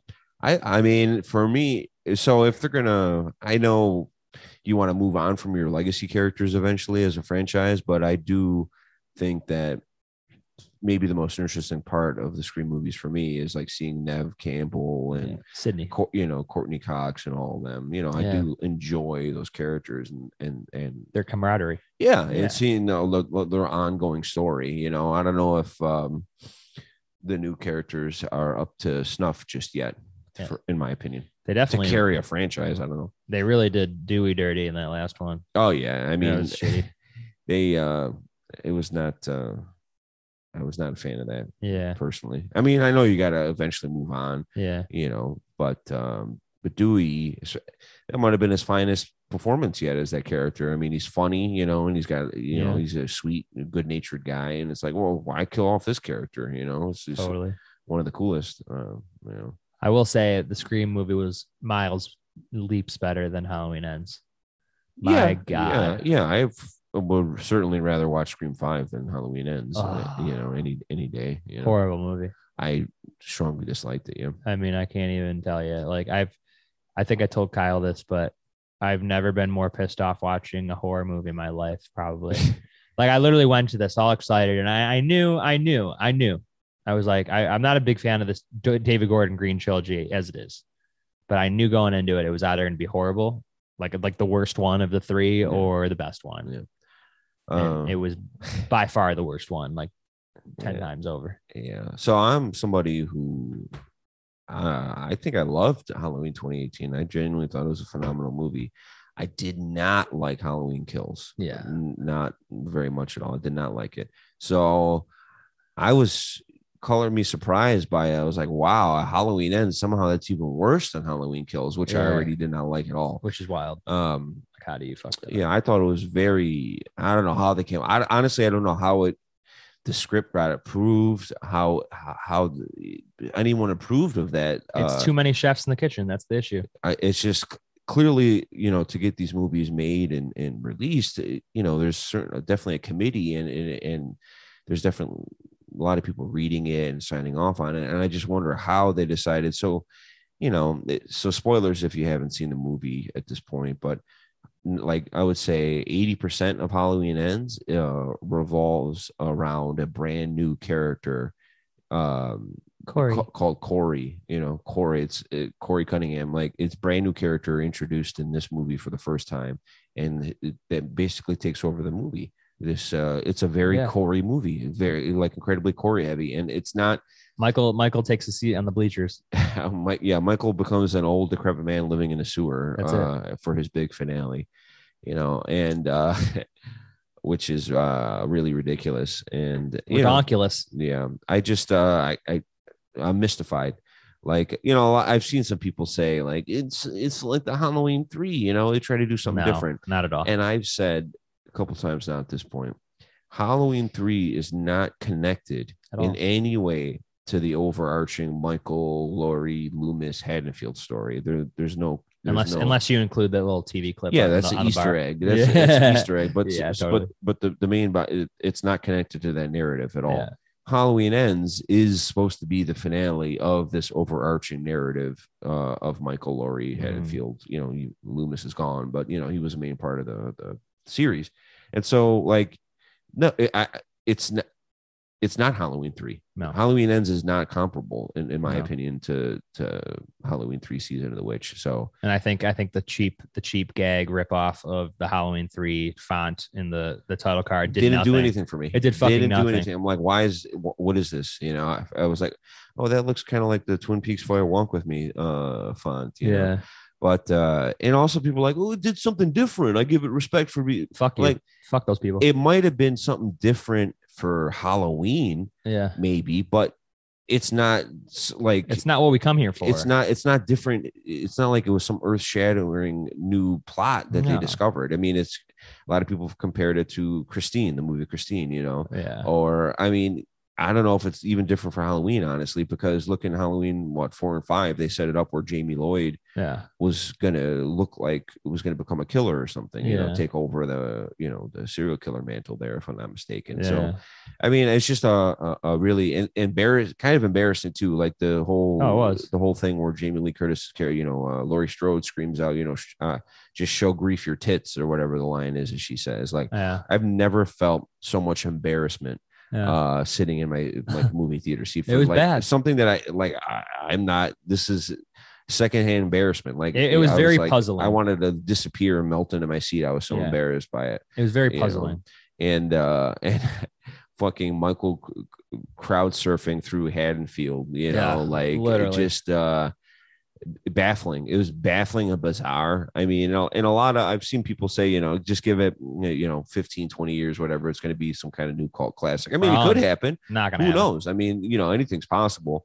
I do feel that it's hard to say that about a movie on its release date. Like you just get out of it, you're like, oh, this is like it's going to be a cult classic in 15 years. You know, like usually that stuff happens on accident. You know what I mean? Plus, so the way the Halloween franchises works, all those movies in it have a certain level of visibility just by being Halloween movies under that umbrella. So, can you call like any Halloween movie like a cult classic? I mean, I guess Halloween 3 sort of became its own standalone thing in popularity, but I feel like few other Halloween sequels sort of became that a like a standalone fan favorite kind of thing, it's not like Halloween Resurrection is standing on its own. The only reason people still talk about that movie probably is because it's part of the Halloween franchise, and the reason I own it is because it came in that box set that Scream Factory put out like a decade ago. And Busta Rhymes, Busta Rhymes, of course. But which I will say, like I would rather watch that Resurrection movie 3 times over than watch Ends again. Yeah, I think I feel the same way, and it's more fun. I haven't even been able to watch Halloween Kills again. I mean, it took me like a year to finally buy the 4K Blu-ray release. I haven't watched it. It was like I had to like kicking and screaming and finally get it. There's aspects of that and the 2018 that I like, but there are a bunch of aspects I hate. Yeah. And I think those are both mixed bags. Halloween Ends is just a dumpster fire through and through. It's awful. But Kills, I will say there was like a couple of things I kind of liked. Like I liked what they tried to do with the opening with like some of the throwback stuff. A lot of it was very sloppy and awful. Yeah. Like a lot of it was. Even Lonnie, it was like not believable at all. Yeah, I think if the time comes to rewatch, and I mean, not that I will, but I could just get rid of everything that happened at the hospital. In that movie. Totally. Like it's so unnecessary. Every moment that's in the hospital, I would just, and I do think that I probably say it all the time, but horror movies, we have to start getting back into the 90 minutes or less runtime. Yeah. I feel that because it works. It's a tighter, more efficient, well-paced movie if it's 90 minutes. Yeah. I think we have to get to a point where editors, the director, they play an important roles in making these movies, but we have to have an editor again. You look at some of the most iconic auteurs in film. You got your Martin Scorsese, your Tarantino, your David Lynch. Those guys, they worked with, for some of their best movies, they worked with the same editor. Yeah. And sometimes you do need that second set of eyes or whatever to really narrow down the movie that you want, that would be totally best for audiences. And I think we need to get back down to 90 minutes or less, honestly. And it's definitely the writing team that we're blaming for these movies. I mean, I'm not blaming, you know, I didn't like it, and there's reasons why I didn't like it. But who made it? Who wrote it? I would say the writing. The writing is the biggest issue, though. I would say like Chris Nelson, who did the effects, amazing. Yeah. James U. Courtney played a pretty good Michael Myers. You know, even David Gordon Green. You know, he directed it, but like I wouldn't throw all the blame towards him. I think it was just the fact that they had a million different writers on it, all throwing in their say and their coin. Yeah. And that just kind of fucked things up. And I don't know. Yeah, like definitely with Halloween Ends, I don't know who approved that shit, but like they really did a disservice to Jamie. And even in Kills, like she's just like sitting in the hospital most of the movie with her little boyfriend there. You know, and now they really did a disservice to Michael. Yeah. And it's like, like I can't believe. And that poster is such a fucking lie too. I know, right? you see the poster. Michael has like a power stance right in front of Laurie. As if they're doing like, the back-to-back lethal weapon. Yeah, poster. That is not the movie you get at all. Yeah, and it's a phony. It's a phony movie. Well, what they wanted, a lot of what they did is just to get asses in seats, which is the job of marketing, honestly. So that's why they called it Halloween Ends and Kills, and that's why they ripped off the first title. Because it's all about money.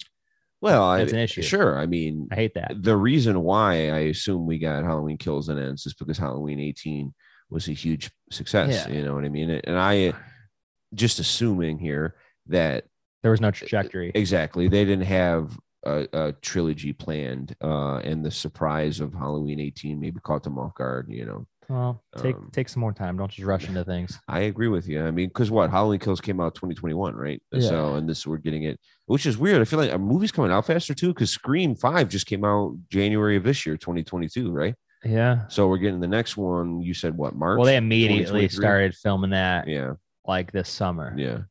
I mean, I feel like, 6 months after the release. There was a reason why X and Pearl came out so close together, you know, so that made sense. But I didn't surprise these movies are coming out so quickly.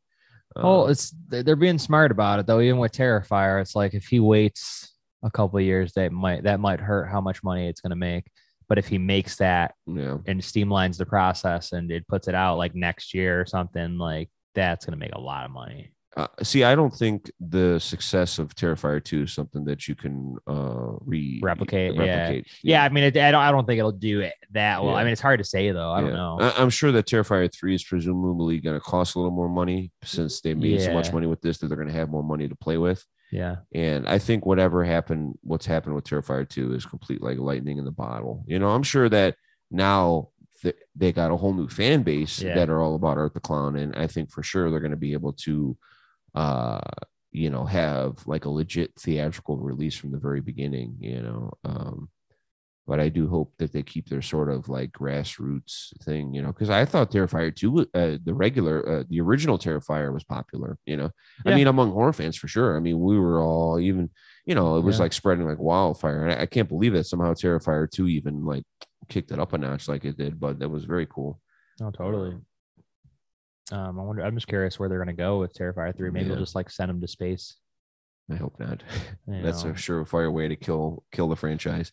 Yeah, but I'm actually seeing that new movie Bones and All. Oh yes, on Sunday. By Luca, he's going to be there. He's going to be very there. Cool. I'm going to bring my Suspiria Blu-ray. That movie you hate. Well, I didn't hate it. I mean, maybe I did at the time. I don't remember anymore. But it's all right. You know, it's got Mia in it, so Mia got. Yeah, and anyways, that looks very good. I think that's going to be the next great horror-ish movie. Is it? I can't even tell if it's a straight. I think it's like a horror/drama movie. Yeah, I mean, sometimes those are the best ones. I honestly think it looks a little bit like Near Dark. Yeah. It has that sort of vibe, you know. Yeah, palette. It's got all that. Yeah, but yeah, it looks fun and dark and crazy. Yeah, love Timothy Chalamet. I'm not sure who that girl is though. What's she in? I don't know, but I noticed that guy from I forgot what it was. That is it called a. What was that Coen Brothers movie? Serious Man. Yeah, the guy from A Serious Man is in this one. I forget his name. Interesting. But yeah, he's a good actor. He's in Bones and All. Are you a serious man? Not really. Oh, okay. Yeah. Let's see here. What are some of the upcoming terror screenings? So on November 17th is the deep cut of Terror Season 11. We're playing a film called Phantom of the Mall, Eric's Revenge. on that's from 1989. I still need to see that. Yeah, probably the first and only movie for terrors that's features Pauly Shore. So the Weasel, Ken Foree's also in it. He's got a little cameo. You really enjoy doing the deep cuts in November. I noticed. Yeah, I sort of like having a rhythm to the seasons where it's like a big movie, smaller movie, big movie. You know, just it's a good way to do it. So I don't blow all the super big movies, at once. And also it's fun because a lot of people haven't seen those deep cuts, and so all the craziest stuff scenes in those movies, everyone's seen it for the first time. And then we're closing out Terrors 11 with Christmas Evil on December 8th. That's amazing. Yeah, that's our big Christmas show. We're gonna have the theater decorated. We'll do the probably the Toys for Tots donation drive for kids. And then we're going to do our Secret Satan gift exchange. You haven't been in Buffalo when we've done one of those, right? I definitely have. Secret Satan? Yeah, Secret Satan. Yeah. I don't know about that. Maybe not. I've been to a lot of the Christmas ones. Any of our recent December shows because we did. It's been a few years. Black Christmas. We did that 2019, I think it was. I was at that one. You sure? I thought I for sure was that Black Christmas. Well, That doesn't seem right. No way. Because I feel like usually come to Buffalo October and then sometime during the summer. Really? At least that's the way it's been for a while. But yeah, so we started the Secret Satan thing, which is you bring in a new wrapped horror gift and then you receive one. Obviously you don't know who it's from or what it is, and that's kind of the fun of it. But yeah, so we did that for Black Christmas, Silent Night, Deadly Night. Now we're going to do it this year for Christmas Evil, which should be a lot of fun. Hell yeah! Speaking of that, I'm meeting a couple of those actors. The killer from Silent Night, Deadly Night 1 and 2. Oh, what a dream team! They're doing Midsummer Scream, this like Christmas Evil event. I mean, that was kind of a pun, I guess. Yeah. But I forgot what it's called. It's like a Christmas horror convention that they're having, but they're also having the guy that played Jack Frost. Yeah, and the horror version of that's pretty Jack rare. Frost. Yeah, that's pretty neat. I have his autograph. Do you? Yeah. There's those horror like monthly subscription boxes. Oh. And one of the months there was like a signed 8x10 of Jack Frost with that guy, Scott something or other. McDonald, I think. Yeah. So I was like super excited. I bought that off of eBay or whatever. But yeah, I was like, holy shit, I need that. Yeah. That's awesome. Yeah. I'm wondering if I should just get that Vinegar Syndrome Blu-ray signed, or if I should get them on like an 8x10, probably 8x10. Yeah, I mean, they're easy to display. You can just stick it on the wall or something, put it in a frame, stick it up on the wall. I have so many though. You have no idea. No, I think I have an idea. I've seen some of them. It's wild. They're like all over my apartment. And you got a little book too that you put them in, right? If they're not on the wall, yeah. That's pretty cool. I don't buy them to put in my book though. Like if I buy one, it's because I want to put it on my wall, and I'm definitely running out of space. But I don't know. That's a definite nostalgic one though, like from like the childhood of definitely like seeing that videotape in the store. Oh yeah, it's great. The lenticular cover. I have that on tape, and I have the Jack Frost 1 and 2 on tape with the lenticular covers. I like those. Back when we would like fucking put the tape in like the children's section and just fucking reverse them. That was funny. Yeah. So speaking of science stuff, I don't know if I showed it to you, but I don't know if it hadn't happened last time I was on the show, but to make a long story short, so at the theater, we had the David Cronenberg movie that came out this year, Crimes of the Future. Oh yeah. And so something happened. I'm not going to go on the whole story, but do it. I don't have time. Please. No, I don't want to get into it. So long story short, I found a pair of underwear while cleaning the theater, while cleaning Crimes of the Future. Ew. And that incident led directly to Neon, the studio that released Crimes of the Future. Yes. We somehow got in touch, because of this underwear incident, and they sent me a bunch of stuff in the mail. I'm still drinking it. Actually, they sent like maybe, I don't know, 4 boxes of White Claws, a couple of cases of Modelo, Gatorades, real G's over there. The whole shebang. And they also included gloves, disposable hand gloves, like Giallo. No, not black leather gloves. It'd be cool if they did. That'd be sick. But the crown jewel of what they sent and took me completely out of by surprise. They sent a poster tube that had, they said Crimes of the Future on it. So I just thought it was, the regular Crimes of the Future poster, which we already had, but and it was made out to me. I have the label. It was Peter Theater. Yeah, that's on the label. Yeah. But anyway, so I opened the poster tube and take out the poster, and I was slowly unrolling it, and to discover that it was signed by David Cronenberg and the whole cast of the movie. So we're talking Viggo Mortensen, Kristen Stewart, Scott Speedman, and Léa Seydoux. I about fainted when I saw it. Now, that's like probably one of my most prized possessions at this point. As soon as I have a little extra money, I want to get it professionally framed. Yeah, because that's one of those posters that, has to be framed. Yeah, it's like a centerpiece. I mean, a centerpiece of my collection. I have to get like fancy glass and all that, because that's something I want to treasure for my lifetime, because a lot of those people that I don't think any of them do conventions. I mean, Cronenberg, I know does one or two here and there, but Viggo is not doing conventions. Kristen Stewart's not doing conventions that I know of.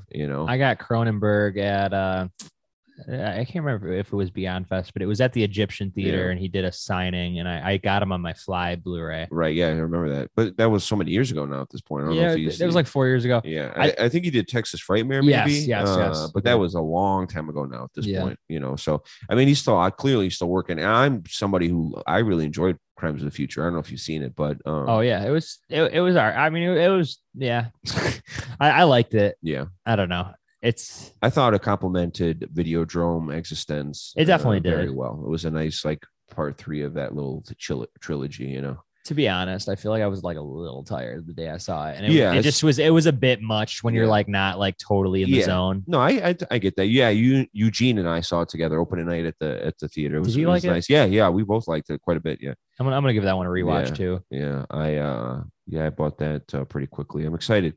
I mean, like you said earlier, it's been an incredible banner year for horror, but it's almost like you forget exactly how many great movies coming out. I mean, in a regular year, getting a new Cronenberg movie would be the biggest deal. I mean, for me, it still is. I mean, it's huge, especially because of this Crimes of the Future poster thing. I mean, that's probably one of, I'm not going to forget that, and I probably talked about it in the last podcast, but if anyone listening, one of the movies, horror movies of the year that if you haven't seen yet is a must watch. It's called You Are Not Alone. You're Not Alone. It's from it's sort of like a folk horror movie, but I don't know if it's streaming anywhere, but it's called You're Not Alone.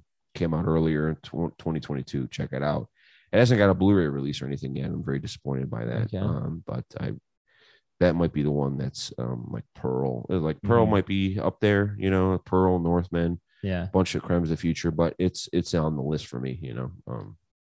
I got some pretty rare autographs this year myself. Since we spoke last, I got to meet Kurt Russell at his wine event out in California. My buddy Jeremy invited me, and I was able to get my Thing Blu-ray signed. That's beautiful, which was fucking incredible. But more recently, and I don't think I talked about this on the podcast because I don't want this particular person to know that I got this.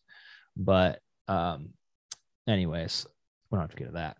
But I met Pamela Springsteen basically from Sleepaway Camp 2 and 3. And long story short, it was a very awkward interaction. Had to meet her, get the graph, and I got it. And I'm probably one of the only people on planet Earth that have a Sleepaway Camp 2 Blu-ray signed. Well, she doesn't do convention appearances or anything. So she wishes those movies did not exist at this point. She does not like them. That's a shame. Refused to be on the Blu-rays. They reached out to have her interview, and she was like, "Nope, not a fan." No, well, at least she's sticking to her guns. Good for her. Yeah, it's kind of shitty. I wish she embraced it. It'd be sick to see her at like the cons because she was really great in those. Yeah, but that's a shame. She was cool though. She was nice. I mean, I was stoked to get it. But wow, that was a pretty lucky get, dude. Yeah, I got some good ones this year. There was that, and then obviously Michael Dougherty is, I would say, pretty rare. Yeah, he doesn't do cons. So yeah, I got some good ones. What's like another rare one you have? What do I have? What's a good one? I mean, I'm not like a real autograph like hound type, but Joe Bob's cool. Yeah, Joe Bob's great. I mean, yeah, and those action figures I actually have are super or getting rare, really? The ones that Fright Rags put out a couple of Joe Bob figures. I got the very first one in the line that became like sold out immediately. He's in that one. He's wearing a blue shirt, Joe Bob. And then I got one from the company who made them for Fright Rags. It's called Plastic Meatball. they made their own exclusive of like a Halloween Hootenanny version where it's Joe Bob wearing like a Halloween suit and stuff. So that's pretty cool. So yeah, I got those both signed by Joe Bob and Darcy, which is really neat. But yeah, there's nothing, probably nothing I have is going to beat that Crimes of the Future poster. I mean, you know, I can't fucking wait. But what do you call it? Terrors merch. Is there going to be a new Terrors merch in 2023, you think? I hope so. I mean, I don't know if we even talked about it. It was because the last podcast episode we did was like what, March. Yeah. But yeah, since the last time we spoke, we got some Terrors bumper stickers made, two of them, and one that says "I Heart Terrors," and the other one is I believe it says "Terrors' Family," if I'm not mistaken. And then we got some Terrors koozies made. They're actual Terrors koozie brand koozies. Ooh. Yeah, very nice. And so we took those. Well, we had them at our regular screenings earlier in the year, but we also took them to the drive-in when we did Terrors at the Drive-In. You know, for your listeners, in July, we did 2 Terrors of the Drive-In screenings here at the Transit Drive-In. The first one we did Tremors and the Blob, 1988. And that was an incredible show. And then a couple weeks after that, we did From Dusk Till Dawn and Tales from the Crypt Demon Night.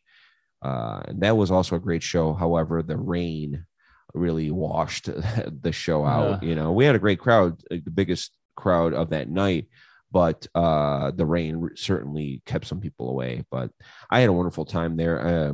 So, you know how I spoke earlier about like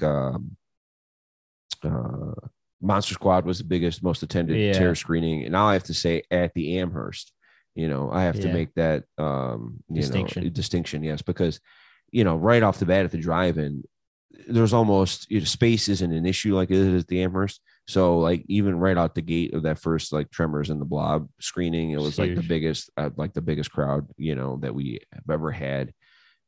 You know, in all these years of doing this, because cars too. That's yeah. I mean, it was wonderful. I mean, obviously, you know, not everyone was.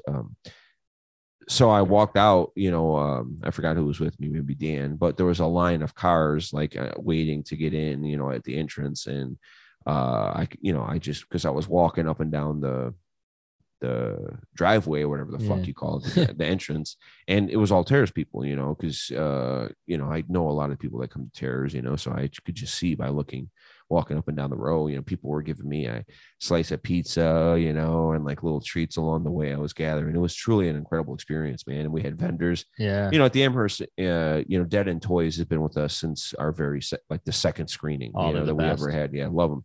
But because there's more room at the drive-in, we were able to add not only Dead End, but we also had our friends from a local store called Timeless Babe set up. And then for the second drive-in show, we had our friend at the Aaron Stitch set up. So we had like Terrors has a tent and stuff there at the drive-in. So there was like 4 vendors all together, like at the drive-in, which was really incredible. And I recorded my intros, you know. I mean, usually, you know, at the Amherst, I do it live on the mic in front. But since the drive-in is, you know, much bigger outdoor venue, I sort of did a pre-recorded thing, which was a lot of fun in its own way to do, you know. Next time you go there, you should have your entrance be people crowd surfing you like Michael. Like that'd be sweet. Yeah, we could film that. If we could film that, I mean, I'd definitely love to do that. That'd be wonderful. Yeah. What's the future of the Terrors Drive-In? What are you thinking?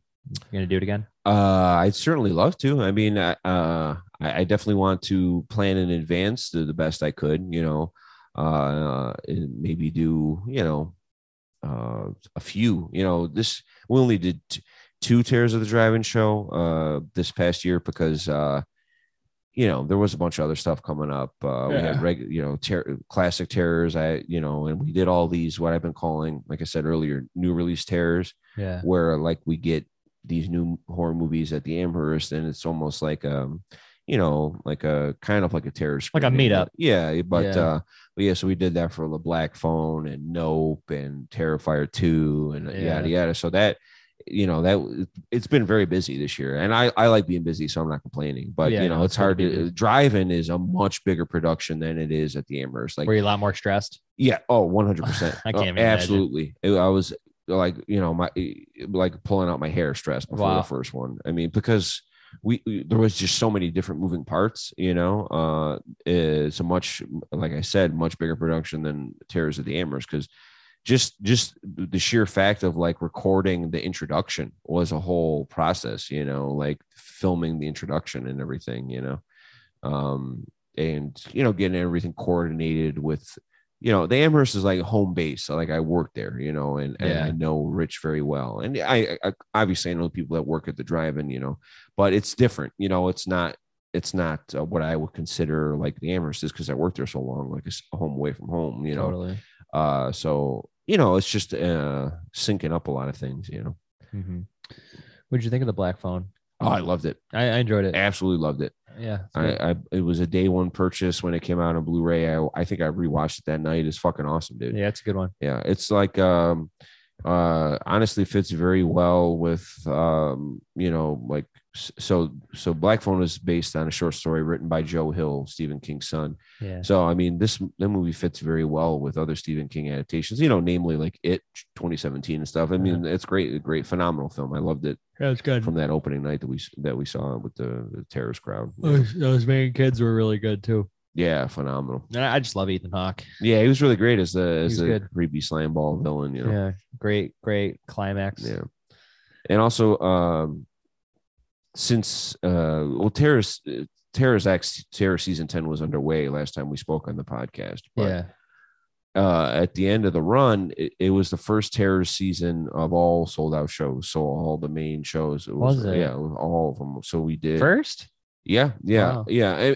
So yeah, that's what I think I've mentioned it before, but it's like gotten to the point where the deep cuts perform just about as well as the big crossover crazy. Movies, which is really cool. I mean, you look at that's a major feat. Oh yeah, it's incredible. I mean, it certainly took some time to build that, but you got to build the audience, and earn some goodwill from them, knowing that they're going to have a consistent experience. From whether it's from Monster Squad to Phantom of the Mall, they're going to have a good time. You know what I mean? The Terror's experience stays the same no matter like how popular or not, like unknown the movie is, because we're going to have a good time. I think that's what's happened at the start of a Terror season. Like when you announce the slate of films, when exactly do the tickets go on sale? Is this like at midnight? On a certain night, or do people know like when exactly they're going to drop and try to get their whole season slate bought? So usually as soon as I make the announcement, whether it's via social media or it's pretty much as soon as I make the announcement that here's the season poster, here's where we're playing, the tickets are available. Wow. Okay. Either immediately or a couple hours after. So a lot of people do buy them all at once. Yeah, you know what I mean? So they can have the same seats the whole season and all that. So but yeah, Terror's X was the first season of all sold out shows, and I don't want to get ahead of myself, but Terror's 11 is looking pretty good right now too. We did the Beyond, Lucio Fulci's film, great, in August, and then we did Wes Craven's Deadly Friend in September, and we just did the Monster Squad, and all three of those shows were huge. Phantom of the Mall is looking very good too. So I still need to see Deadly Friend too. I haven't seen that. It's fucking awesome. I've seen the fucking basketball thing a million times, but it's so much fun with the crowd. Yeah. I mean, it's also fun if you just watch it on tape or Blu-ray or whatever, but really seeing it with a crowd it takes it to a whole different level. I think that's part of the big screen experience that is not you can't replicate it at home, is that everything is enhanced with an audience, like a live audience. The funnier parts feel even funnier, and etc. The gore, it's everything is just enhanced wonderfully. Is Anne Ramsey in that movie a lot? Or just a little bit? Not a lot, but she's certainly one of these like second tier characters in there. She's not a lead, but maybe just under. Interesting. Yeah. I'm excited for it. Yeah. There's a really weird movie coming out in January called Megan. Yes. Yeah. And I'm sure you're going to have a terror screening for that as long as it comes. I don't know. I don't know if it will. I mean, if I asked the theater owners if we can get it, I'm sure they would. But I just don't know if that one. I feel like getting the Black Phone and Nope were definitely a sure thing. Like those movies more or less can sell themselves. Yeah. But there's certainly a risk in it because it's not like I see those movies before the audience does. So if it bombs, if it's like something like Halloween Ends, like I didn't know it was going to be a terrible movie. So I don't know if Megan. Did they get mad at you about that? Or no, I think people know that I was just trying. I just I had nothing to do with the making of the movie, you know. So it's not my fault. The movie sucks. I didn't do it. I didn't make it. But it wasn't me. It wasn't me. Fucking Shaggy. But I don't know. Megan looks like if they lean into it being fun, you know. I don't know if it's PG-13. I think if it was like R. If it was gory and fun, I think you could probably win it over an audience with it. A hard R. Yeah. I hope so. I think you can win it over an audience. I mean, it looks weird. There's certainly some uncanny valley vibes with the doll, which I think might be the point of the movie. But it was doing all those TikTok dances and stuff, which is like, oh boy, that must be a real person playing it, right? Like this is kind of like cringy, but also like kind of funny. Yeah, I might be able to get with it. It depends. Yeah, as long as they lean into it rather than playing it too straight, you know. We're just doing too much of the rehashing of like the doll, robot. We get a lot of those. We get a lot. How many do we get? It's fucking Chucky. Chucky's been doing that for like 40 years. But the Child's Play remake was like we got one of those, sort of like that. One of those, and then Chopping people like you killed robots. it, and then people like you killed any hope of like a Child's Play like happening again. What do you mean? The fucking remake. I mean, I thought it was solid, but has there been a talk about like a sequel to that? It blew chunks, but it was it was like kind of fun though. I don't know. I went into it like hating it because of the fact that like the original filmmakers were not stoked that they kind of went and made it without their permission, even though they had like rights. Yeah. So I was kind of going into it like, fuck these guys, but I kind of had some fun with it. Yeah. Like Chucky's like pretty stupid movie. And funny in there. Yeah. But and I mean, you know, the makers of the original films, I mean, they got their TV show now that they're clearly Don Mancini is it's doing well. You know, very involved with, so it's given a new life to the original franchise. Have you been watching that? Yeah, Nicole and I watched the first season together, and we've been watching the second season like week to week as it's on. I'm actually enjoying at this point the second season more than the first, just because the second season is going more into stranger places, you know. Yeah, I like that, and it's less high school kid drama, you know. That's which good. I don't really doesn't work for me at all. Yeah, you're like capacity. Not for me. Nope. Yeah, the first episode was good. And we got fucking Buff Chuck, dude. See, I haven't even gotten to that yet. We got fucking Uber Chucky, which was awesome. I can't believe it's been this long for us to get a Buff Chuck. I've only seen the first one, so I have no idea what Buff Chuck is. But you sent me a little Chuck teaser pic, and it was pretty funny. Yeah, Uber Chucky. He's like shredded. Oh, he's half shredded wheat, baby, all day. And it reminds me of Uber Jason and Jason X. Exactly. Very cool. Very cool. A classic never goes out of style. No. I hope they actually get Martha Stewart to be in the show. I would really like that. Do you know what I'm referencing? No. See the Chucky. He's like, who the fuck is Martha Stewart? One of the best quotes. Yeah, you're probably one of the most hardcore Chucky guys I know. Yeah, probably. I know a lot of Friday the 13th people. I'm a Halloween guy, but you're like one of the only Chucky people I know. I mean, Halloween's definitely my number one, but like Chucky's always been right there. No, it's cool. I respect it, man. Especially like the first 4 movies. Yeah. I'm obsessed with. I love the first 3 Child's Plays and Bride of Chucky. And I would pretty much rank them that way too. Yeah. I mean, 2 is like such a strong sequel. It's probably like the fan favorite. That's like the most fun. Love the original though. And I love 3. A lot of people shit on 3 apparently. That blows my mind. A lot of people are wrong about a lot of things. Do you like 3? Which one is that? The military school one? Yeah, sure. I mean, I think Chucky's a pop culture icon, especially in horror. I mean, it's great. I mean, I think he's cool. You know, very, very solid idea. You know, obviously it's got longevity. Yeah, going on almost 40 years. I mean, a couple more years, it'll be 40 years. Yeah, anytime I see Don Mancini, I think he looks so young. You know, like he does. I was like, oh man, he's still got plenty of years to do. He was like 20 something. These movies, you know, he looks like he's maybe 40 something, 45 maybe at the oldest, but he's probably gonna be older than that. No, he's older than that because he looks great. You know, I'm just like, wow, cool. I think he's like 50s because the first one was 88, and I think he was like 21 or something. Wow, no shit. Well, so no wonder. I mean, that's cool that he's got to make a career out of that. You know, they're doing a lot of fun stuff in season 2 of the show with Jennifer Tilly. She's like playing a much bigger role in this season of the show, which is doing a lot of fun stuff. I actually think Fiona Dourif is fucking awesome. Yeah, she's cool. Yeah. We have a lot of really good first-time filmmakers making movies this year. Smile. I still haven't seen that one. Oh yeah, you got to see that. Yeah. And then Barbarian. I fucking love Barbarian. That was fun. Nope. I thought that was fine. I'm trying to think what else do we not talk about? Hellraiser. Yeah, Hellraiser. I enjoyed fine. that. Yeah. Didn't blow me away, but it was fine. Men, the movie Men. I said you said you didn't like that one. I mean, like that's another one I want to rewatch. Like I don't know. I feel like that's a first watch. Like, but like that, the ending was shocking. Fucking beautiful. The ending was fucking crazy. What an I'll give it incredible that. ending. I don't know. It almost had. It definitely had some Strangers vibes in the movie a little bit. Yeah, I could see that. There was definitely some creeps in it. But it was fun. Honestly, like the more I think about it, I enjoyed it because like that one character that's playing like a bunch of characters, like that's pretty awesome. Yeah, it was great. Like there's things about it that I definitely thought were incredible.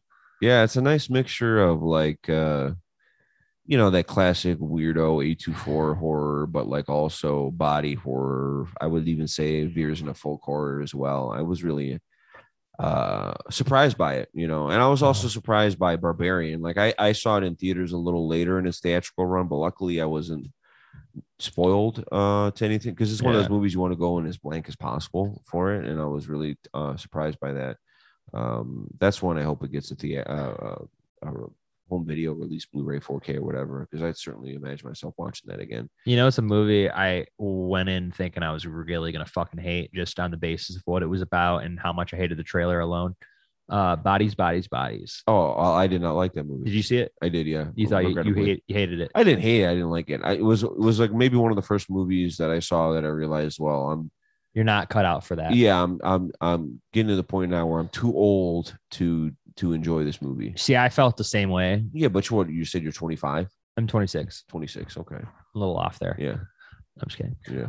But anyways, yeah, the dialogue is very obnoxious. But it works a little bit. It's just for me, I don't know. It was a pretty exhausting movie to get through. Yeah, I feel the same way. But I thought the end was pretty good payoff with the it was Pete Davidson. That was pretty Yeah. funny. I guess it didn't work. If its intention was to be a satire, or like takedown of like social media culture or whatever, it didn't really kind of do enough of that. No. It kind of just felt like Gen Z Clue or whatever. Yeah, it was really weird. But yeah, it wasn't the greatest.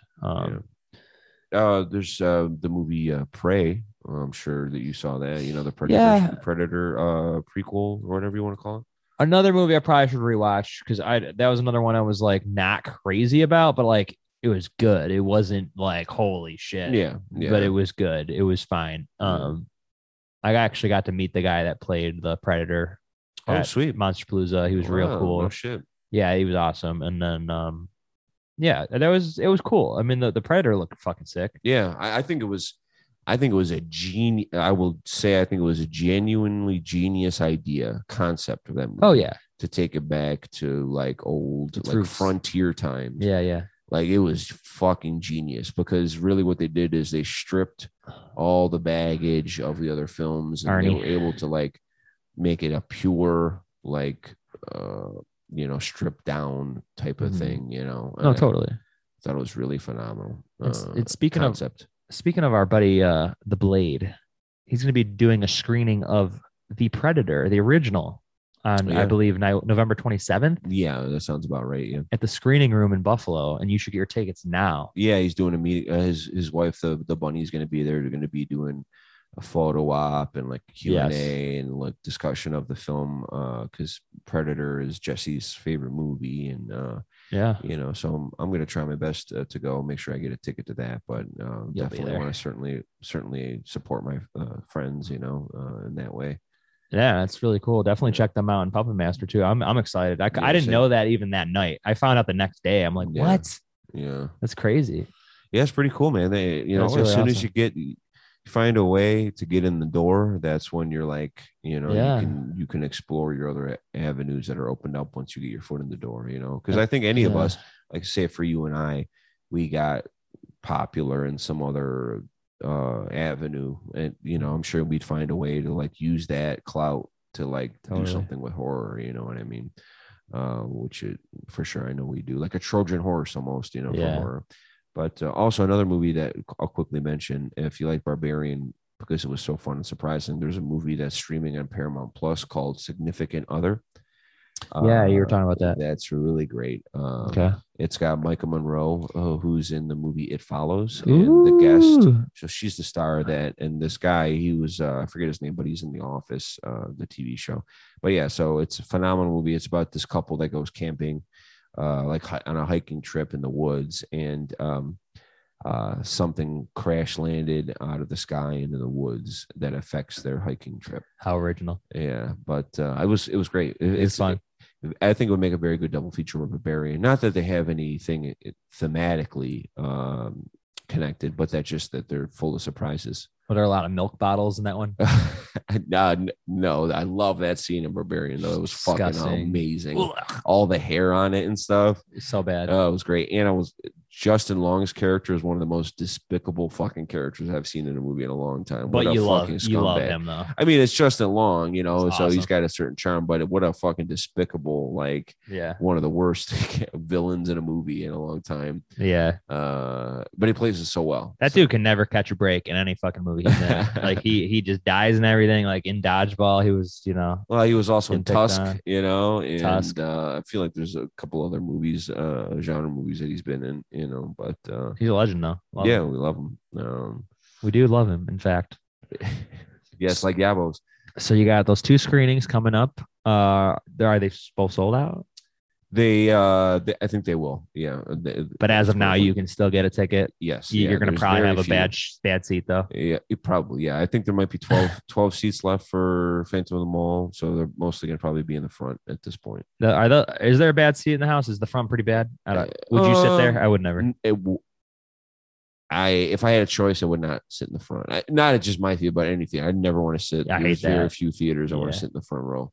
Is like row 2 doable at the Amherst, or is it row 3? Where is it? I usually start in row D. D is the one we the go fourth from the screen is usually where I start. Okay, interesting. Because I feel like I've definitely sat C and I've sat in C and it was okay, but I thought it was a little too close. Like really? I think I saw the Northman in maybe row C. Oh wow, I think it was there, but you're like a part of the battle. Yeah. I was really in there. I was licking the screen. You know, I'm gonna say I think Northman's still my favorite of the year. Phenomenal. It's a phenomenal movie, and even like the wishy-washy, dreamy sequences, I still like them. Yeah. And usually in movies like that, I'm like, fuck this. Like that's where I check out. Yeah. But they were so good and perfect in that. And it worked and paired so well with the movie and the tone. It feels like a million years ago that movie came out. I know. It was like April, right? Yeah. I saw it before that. I can't remember exactly. It was March. One of your fucking fests or whatever? No, it was like a screening though. And the director was there. It was cool. But that's neat. It was just pretty neat. But yeah, my other new favorite of the year, not surpassing Northman, but another great entry is Triangle of Sadness. I can't wait to see that. Which I can't believe, like you said, it's like really not performing, obviously, because Amherst never really gets that crazy unless it's a terror screening. But Triangle of Sadness is a great movie. It's just I demand you see it with an audience if it's possible. I don't know if you'll get one. I feel like for that one, you might need to throw out like, hey, Terror's Crew, come out, because it's worthy of that. I'll be honest. You need like a bunch of people packed in the theater to see that. Yeah, I mean, I'll see what I can do. I mean, there's a bunch of movies that had I known they were going to be such a good time, I probably would have tried to get them, like Barbarian, for instance. It would have been fun, had I known. But it's a real crapshoot, Like I said, I'm not trying to overdo things and like oversaturate by having too many screenings constantly, because I want to keep the thing special and people excited, so I don't want to overdo it, But But you're doing a great job. Thank you, Kellen. I think you're doing a great job, and we love to have you. I'm hopefully we could do like a new podcast every time I'm home. That'd be great. Yeah, just catching up. Checking in with Peter Rulo. I wish you had a way to do it remotely so we could do one every once in a while. I mean, I have a phone. We could do it that way. Would you do it? I like to do it in person, but for you, I'd probably try to do it on the phone. I mean, every once in a while we could check in and do like some like movie talk. Yeah. Yeah. I love that. I love doing that. Same. So let's do that. Okay. Eventually, I don't know the next time we'll be here. I know it's gonna be a while. I don't like that. I know it makes me sad. Hard to say. Maybe, hopefully in the summer. Especially if something happens with terrors or Well, at this point, I mean, we've had some kind of screening every month this year. I mean, we haven't stopped at all. Wow. We're still riding last year's inertia. So, which is fine by me. People want it. People showing up, they're supporting. I'll do this fucking shit forever, man. I don't, as long as people ride the lightning. Yeah, man, exactly. Fucking ride the lightning, baby. That's how you gotta do it. Oh man, anything notable or funny happened at the theater lately? Well, not besides the underwear, the famed underwear incident at this point, but it's always nothing too interesting enough to share on the podcast, I don't think, but it's something. As I've said, the University of Plaza is like the Wild West, man. And there's always something going on there, all the pretty wacky time, Yeah. You don't have to spend much time there before something strange happens. I know you got the Halloween buckets for McDonald's. Yeah, Nicole got all 3. Okay. I've only managed to find the 2. I've been doing this thing where I absolutely refuse to buy the meal in order to get the bucket. Certain locations, actually only one have sold it to me as just a bucket without the meal. It's much cheaper. So you buy it with the meal, it's like $5. Yeah. You just buy it as the toy. The bucket is the toy. It's like $1. Totally. So much better way. Yeah. Yeah. And I'm not gonna eat a bunch of McDonald's anyway. Yeah. I haven't found the orange one yet. The location that I go to, they haven't got the orange bucket yet. See, that's weird. I thought the witch would have been like the hard one. Yeah. But I have a funny story to tell. I gave up pretty fucking quickly onto that whole situation. I got the ghost right off the bat, day one. But then I went with a coworker of mine when we were working at Spirit. I worked at a Spirit Halloween the last couple months. Like, go figure. Yeah. But basically, we went on a break. Actually, no. We asked if we could leave. I don't even know why they let us do this, but we literally asked if we could leave and go to McDonald's and get buckets. And they were like, sure. It was kind of bizarre. And we went, and this took forever, but my friend ordered 2 buckets, and she was like, I want the ghost and the witch. And they brought out 2 ghosts and she was like, no, I want the witch. And then they fixed it and gave her what she wanted. Cool. I ordered mine and I was like, I need the witch. And this girl's like, okay. It comes out, I think, the ghost. And I'm like, no, I need the witch. And this guy comes over to me who is like, I'm guessing the store manager, general manager, whatever, total dickhead, comes over and is just like, oh, we don't have any more witches. And I'm like, oh, well, what's that? This guy literally is making one right now. I see it right there. Yeah. And he's like, oh, well, the other ones are in the box and they're not made yet. And I'm like, oh, in my head, I'm like, okay, what do you got to do to make that? Just pop the fucking lid up, which is not even a lid. It's like a fake lid. Yeah. Like a pop-up piece. Right. And he's like, no, they're not made yet. And I don't even know if the guy in the back was like, oh, I can make them one. And the guy was like, no, and just stepped all over me. And I'm like, okay, cool. And then I'm like, well, what do I like? What? And he's like, well, I can offer you a refund. Huh. And I'm like, okay. Like, I don't see why you can't just give me the bucket. Like, what the fuck? I just waited for the stupid thing. The girl literally just said I could have it. And then he was giving her a hard time. And I'm like, come on, man. He's like, yeah, we're not actually supposed to do that. And then, his asshole processes a refund for me. He's like, all right, well, you'll get that refund in 3 to 5 business days. I'm like, you're an asshole. So, yeah. Yeah, that sucks. I mean, the thing about buying, like, it shouldn't have to, it should be fun. Yeah. It should be fun to go out and get a couple of spooky buckets. It shouldn't be like, I have to drive to 5 stores. I have to wait in line. I have to spend all this money. It should be just, that's one of the things about collecting that I feel like has sort of gotten lost, is that it's almost, if it's something is too difficult to find or too expensive, whatever it might be, it's not fun anymore. It's not. Just like how sometimes, I don't know what kind of things were hot for a while, like, I don't know, certain Funkos, maybe Funko Pop figures, that like, I can't stand those like things. Whatever it might be. But if it's not fun anymore, then why am I fucking doing this? That's why I am somebody who's generally a completist. I would totally. Like eventually like to get the orange one, but I can't be like going all over town. I can't be going all over town like looking for that. There's nothing wrong with people who do. For me, I want to put my energy in, it should be fun. Yeah. You know what I mean? Like I had a genuinely great time with you and Kyle doing the Joe Bob thing. So much fun. It was a phenomenal experience. You know what I mean? To me, that was it was also very simple. You know, we got the tickets, we parked the car, we waited in line, we met Joe Bob, we saw the movie, we hung out. It wasn't like, it seemed like it was very streamlined and efficient. You know, that's what I want to have a fucking good time. I don't want anyone to feel, I don't want it to feel like it's a chore or it's an obligation. It's work.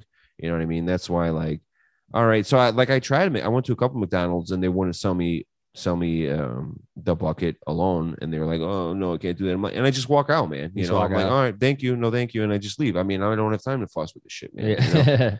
You know, after this big move that Nicole and I just went through, like, I realized exactly how much shit I have, you know. And she's like, I mean, Nicole's literally just calling you up. She's like, why aren't you helping me move boxes? Oh, I'm at McDonald's trying to get a bucket. Yeah. But I just, at this point, I can't keep just adding a limitless amount of shit to my collection. So it's like, if I can't get if I can't get everything, then I can live with that, or I'm going to have to learn to live with that, you know? Yeah. And I mean, honestly, like I said, those new buckets are not even as cool as the old ones. Yeah, where the vintage ones. They had actual lids. And I will say the Universal Monsters figures that Burger King had in the late 90s were way cooler than way cooler. Buckets. Yeah, way cooler. Yeah, like Nicole let me borrow a set, her set, so I could take a picture of the Monster Squad marquee with them. Yeah. So I will say I did miss out on one of my favorite things of the season. What's that? Count Chocula. Oh no, I'm sorry, dude. Did you get any?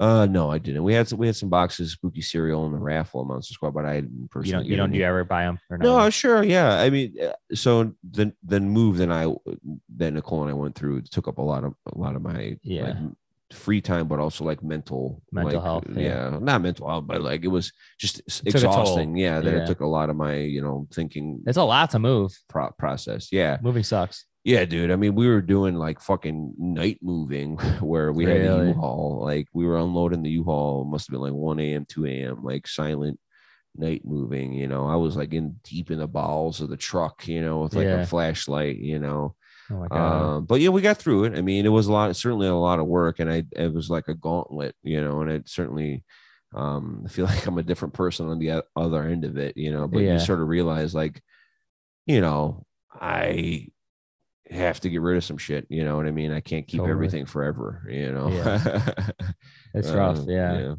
So in little ways, I've been trying to cut back. Like, I back in the days do a lot of blind buys of Blu-rays and stuff, movies, that I hadn't seen before, but I was like, I'm just give it a shot. So I try to cut back on doing that, where like, it's got to be a movie that I either know for sure I'm going to like, or one that I've already seen and know that I'm going to like, So, unless, what if it's one that you just can't rent? Do you still blind buy it? No, it depends. I mean, I generally haven't done that in a while. Like the last movie, I think the last disc I bought in a store was like Black Phone. Nope. Jordan Peele's Nope. Okay. Walmart had a really nice exclusive of it. And so I've been really trying to cut back a lot. I'm also getting fine with like just streaming stuff or whatever, I mean, I certainly am still a movie collector and I love buying them, of course. Yeah. But I have to get the good ones. Yeah. I have to certainly like cut back quite a bit, Yeah, no, it's tough. It's expensive. It's not a cheap hobby. No, for sure. At all. I just got the Changeling Blu-ray. Oh, nice. Is that was the 4K one or they're 4K? Yeah. See, that's the thing. I had the regular Blu-ray of that one. I feel like that almost just came out. I know it didn't, but I feel like it's still a new Blu-ray to me. I kind of had to buy it. The director was there, and of course, like I have to get the graph. No, yeah, but it was like $40. Oh wow! So the disc was. Yeah, and I think it actually is about that. It might even be $50 online. Yeah. So maybe Severn's coming out with cool stuff. Nicole, for my birthday shoot, the one thing I really wanted, Severn put out this box set called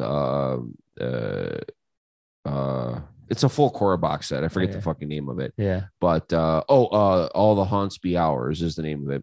So it's this big retrospective box set of a bunch of like full horror films from all over the world. It's fucking awesome. One of the first ones I watched is called Eyes of Fire, which is again 80s full horror movie, American, really great.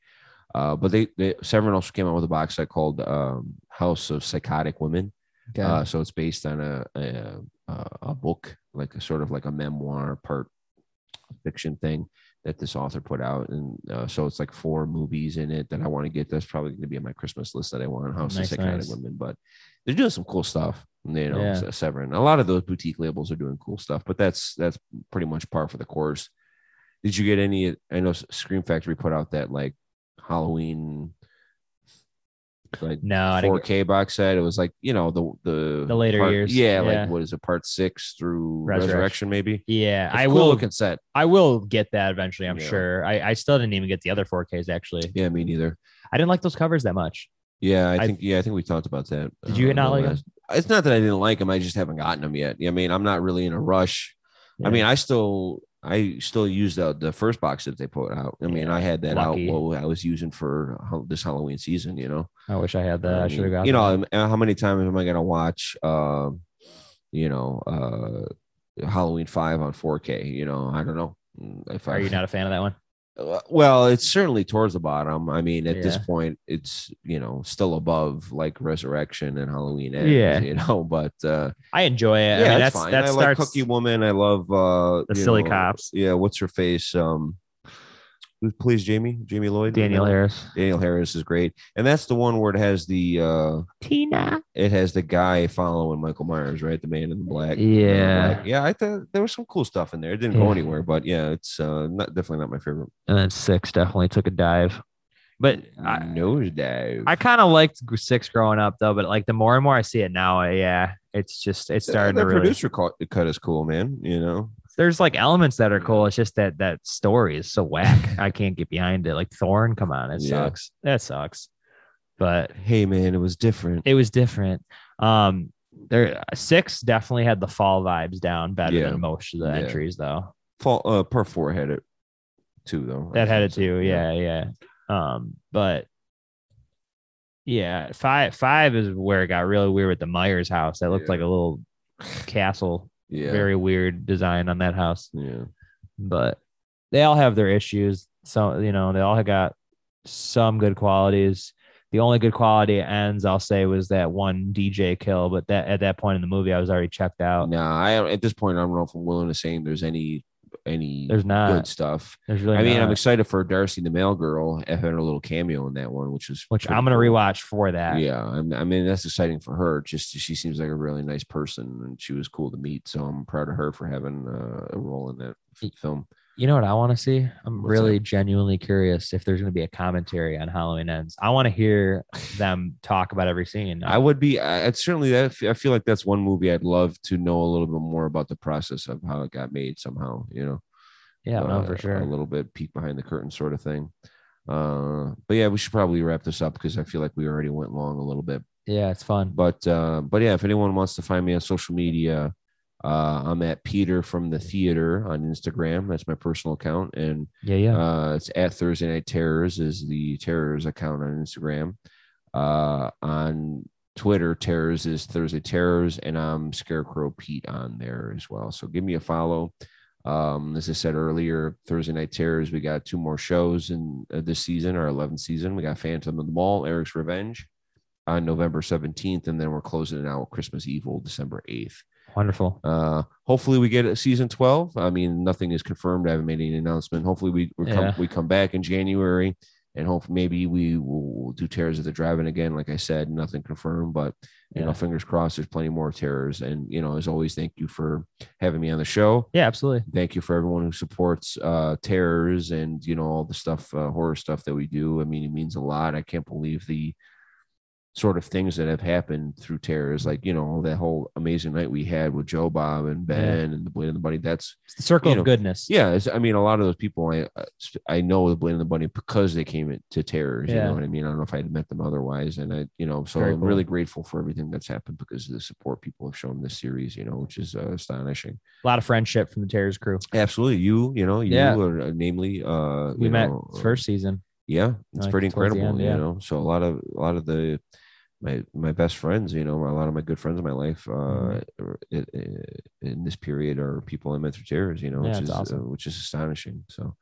but yeah, thank you for having me on. And absolutely, Terrors is family. Terrors is family. All right, I guess we'll be checking out now. Bye. I hope you find love. I hope you find peace. This episode goes out to Corey Cunningham and his family. See ya, everybody.